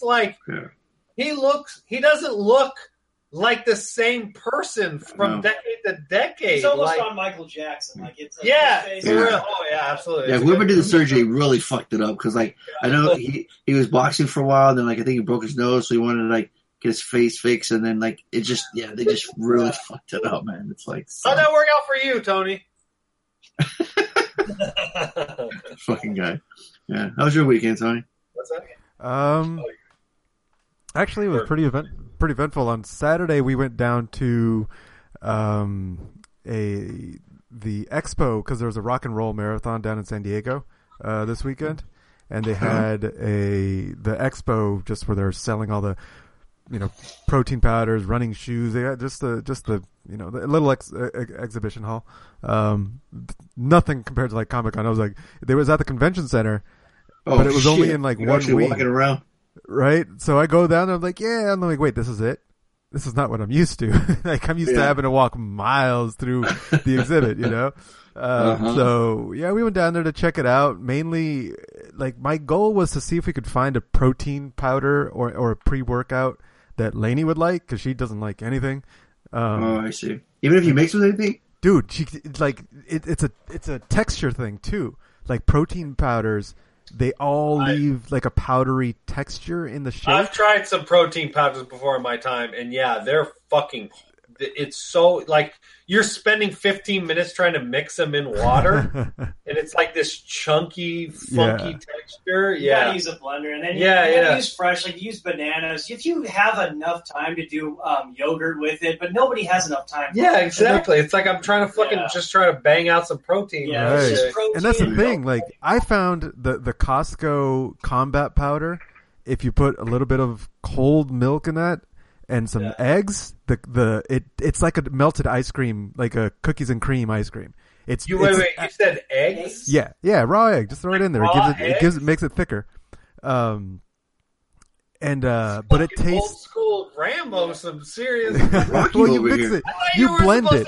Raw eggs these days. Yeah, but you don't taste it because you blend it all up. It just adds. No, I thought like you're gonna get fucking some weird shitty egg disease or something. Nah, you keep your eggs in the garage or something? Fridge your eggs, man. Ice pipe of my bikes, bitch.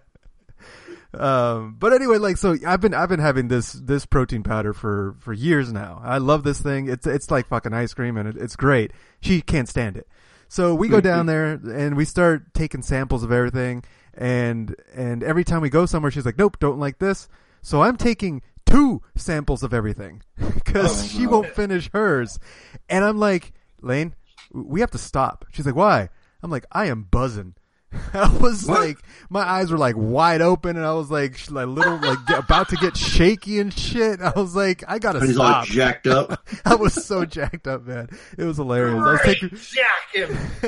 Seriously, because they had like energy gummies, and they had they had so much shit. I'm just like, I gotta stop. This is too much. So, man. Yeah, so we left and then just walked around downtown a little bit to catch our Pokemon and get some mileage. But then we went out, hung out with Nori, had some lunch. Hadn't seen her in since our wedding. So that was cool. Had some sushi with Nori, and they ended up kicking us out of the restaurant because they closed down for lunch. We had sushi and like around noon, and around 2 they closed for an hour to flip it to dinner. And we were just sitting there, just gabbing away, just catching up and shit. And they're like, we need to close for lunch. Like, fine, so okay. get the fuck out. Yeah. What the hell? Yeah, and then we hung out. Like, yeah, so after that, we hung out with Lainey's old coworker and her husband. We went to a bar in Escondido, just had some drinks. We ended up talking about sex the entire time.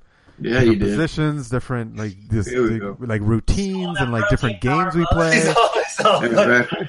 Guy on the protein. He's like, I can do all of them fucking things. 8 pounds, pure muscle mass, his neck's off. He's like Bane from the comic books. Cock diesel motherfucker.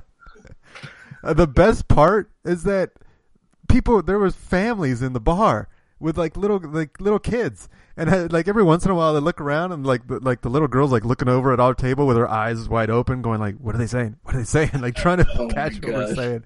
And we're drawing like dicks and titties on our to-go phone boxes and shit. It was bad. Oh my god! We didn't get kicked out of that place. So that was Saturday, and then today, because I got my new laptop in, I've been working. So I just worked all day. I helped my dad put up some security cameras, and they're pretty cool. Like they're called Arlo. They're completely wireless. Oh yeah, and Arlo's nice. You just put them up, and they work. It's like no wires and shit, and it looks really good. It's solid video. I was pretty impressed. Yeah, those are nice. Because my parents, they're renting out their house, and they're getting reports of people like climbing over the fence in the middle of the week when like no one is booking it for Airbnb, and just chilling in the pool.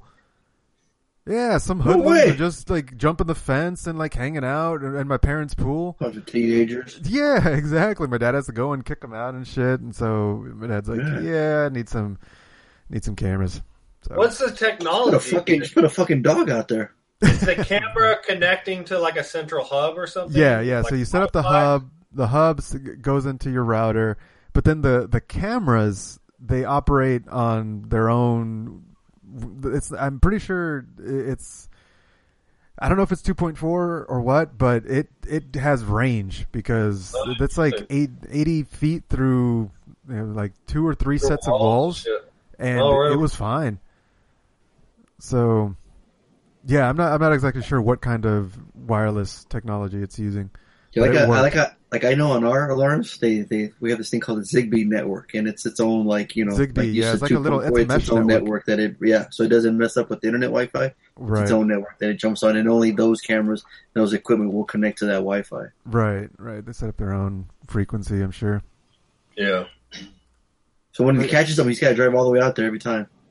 Yeah, well, these cameras have a two-way audio, so you can yell at people from your camera. Oh, shit. I need that for my dog. Like, Cujo, don't you do that. Put that down. So you could log in right now on your computer and watch everything, huh? Yeah, I could. I'd set up the account, so I could probably log in. Yeah. That's fine. That way, so you'll know how to turn it off when you and Lainey go to that pool and try all those new sex positions, right? Exactly. We got to get those energy jelly beans first. Freaking vet, keep calling. Oh man. Oh, funny. Good stuff. Yeah, I think that concludes episode 360, right? I think that's as good as it gets right there. Right. I know. I don't even go from there. Oh man, I want to thank our special guest for joining us tonight, man. I hope you had fun, man. You're always welcome to. Yeah, I had a great time. Appreciate you guys letting me on.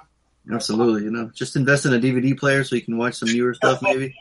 I feel like they do make VCRs with the DVD player built into them too.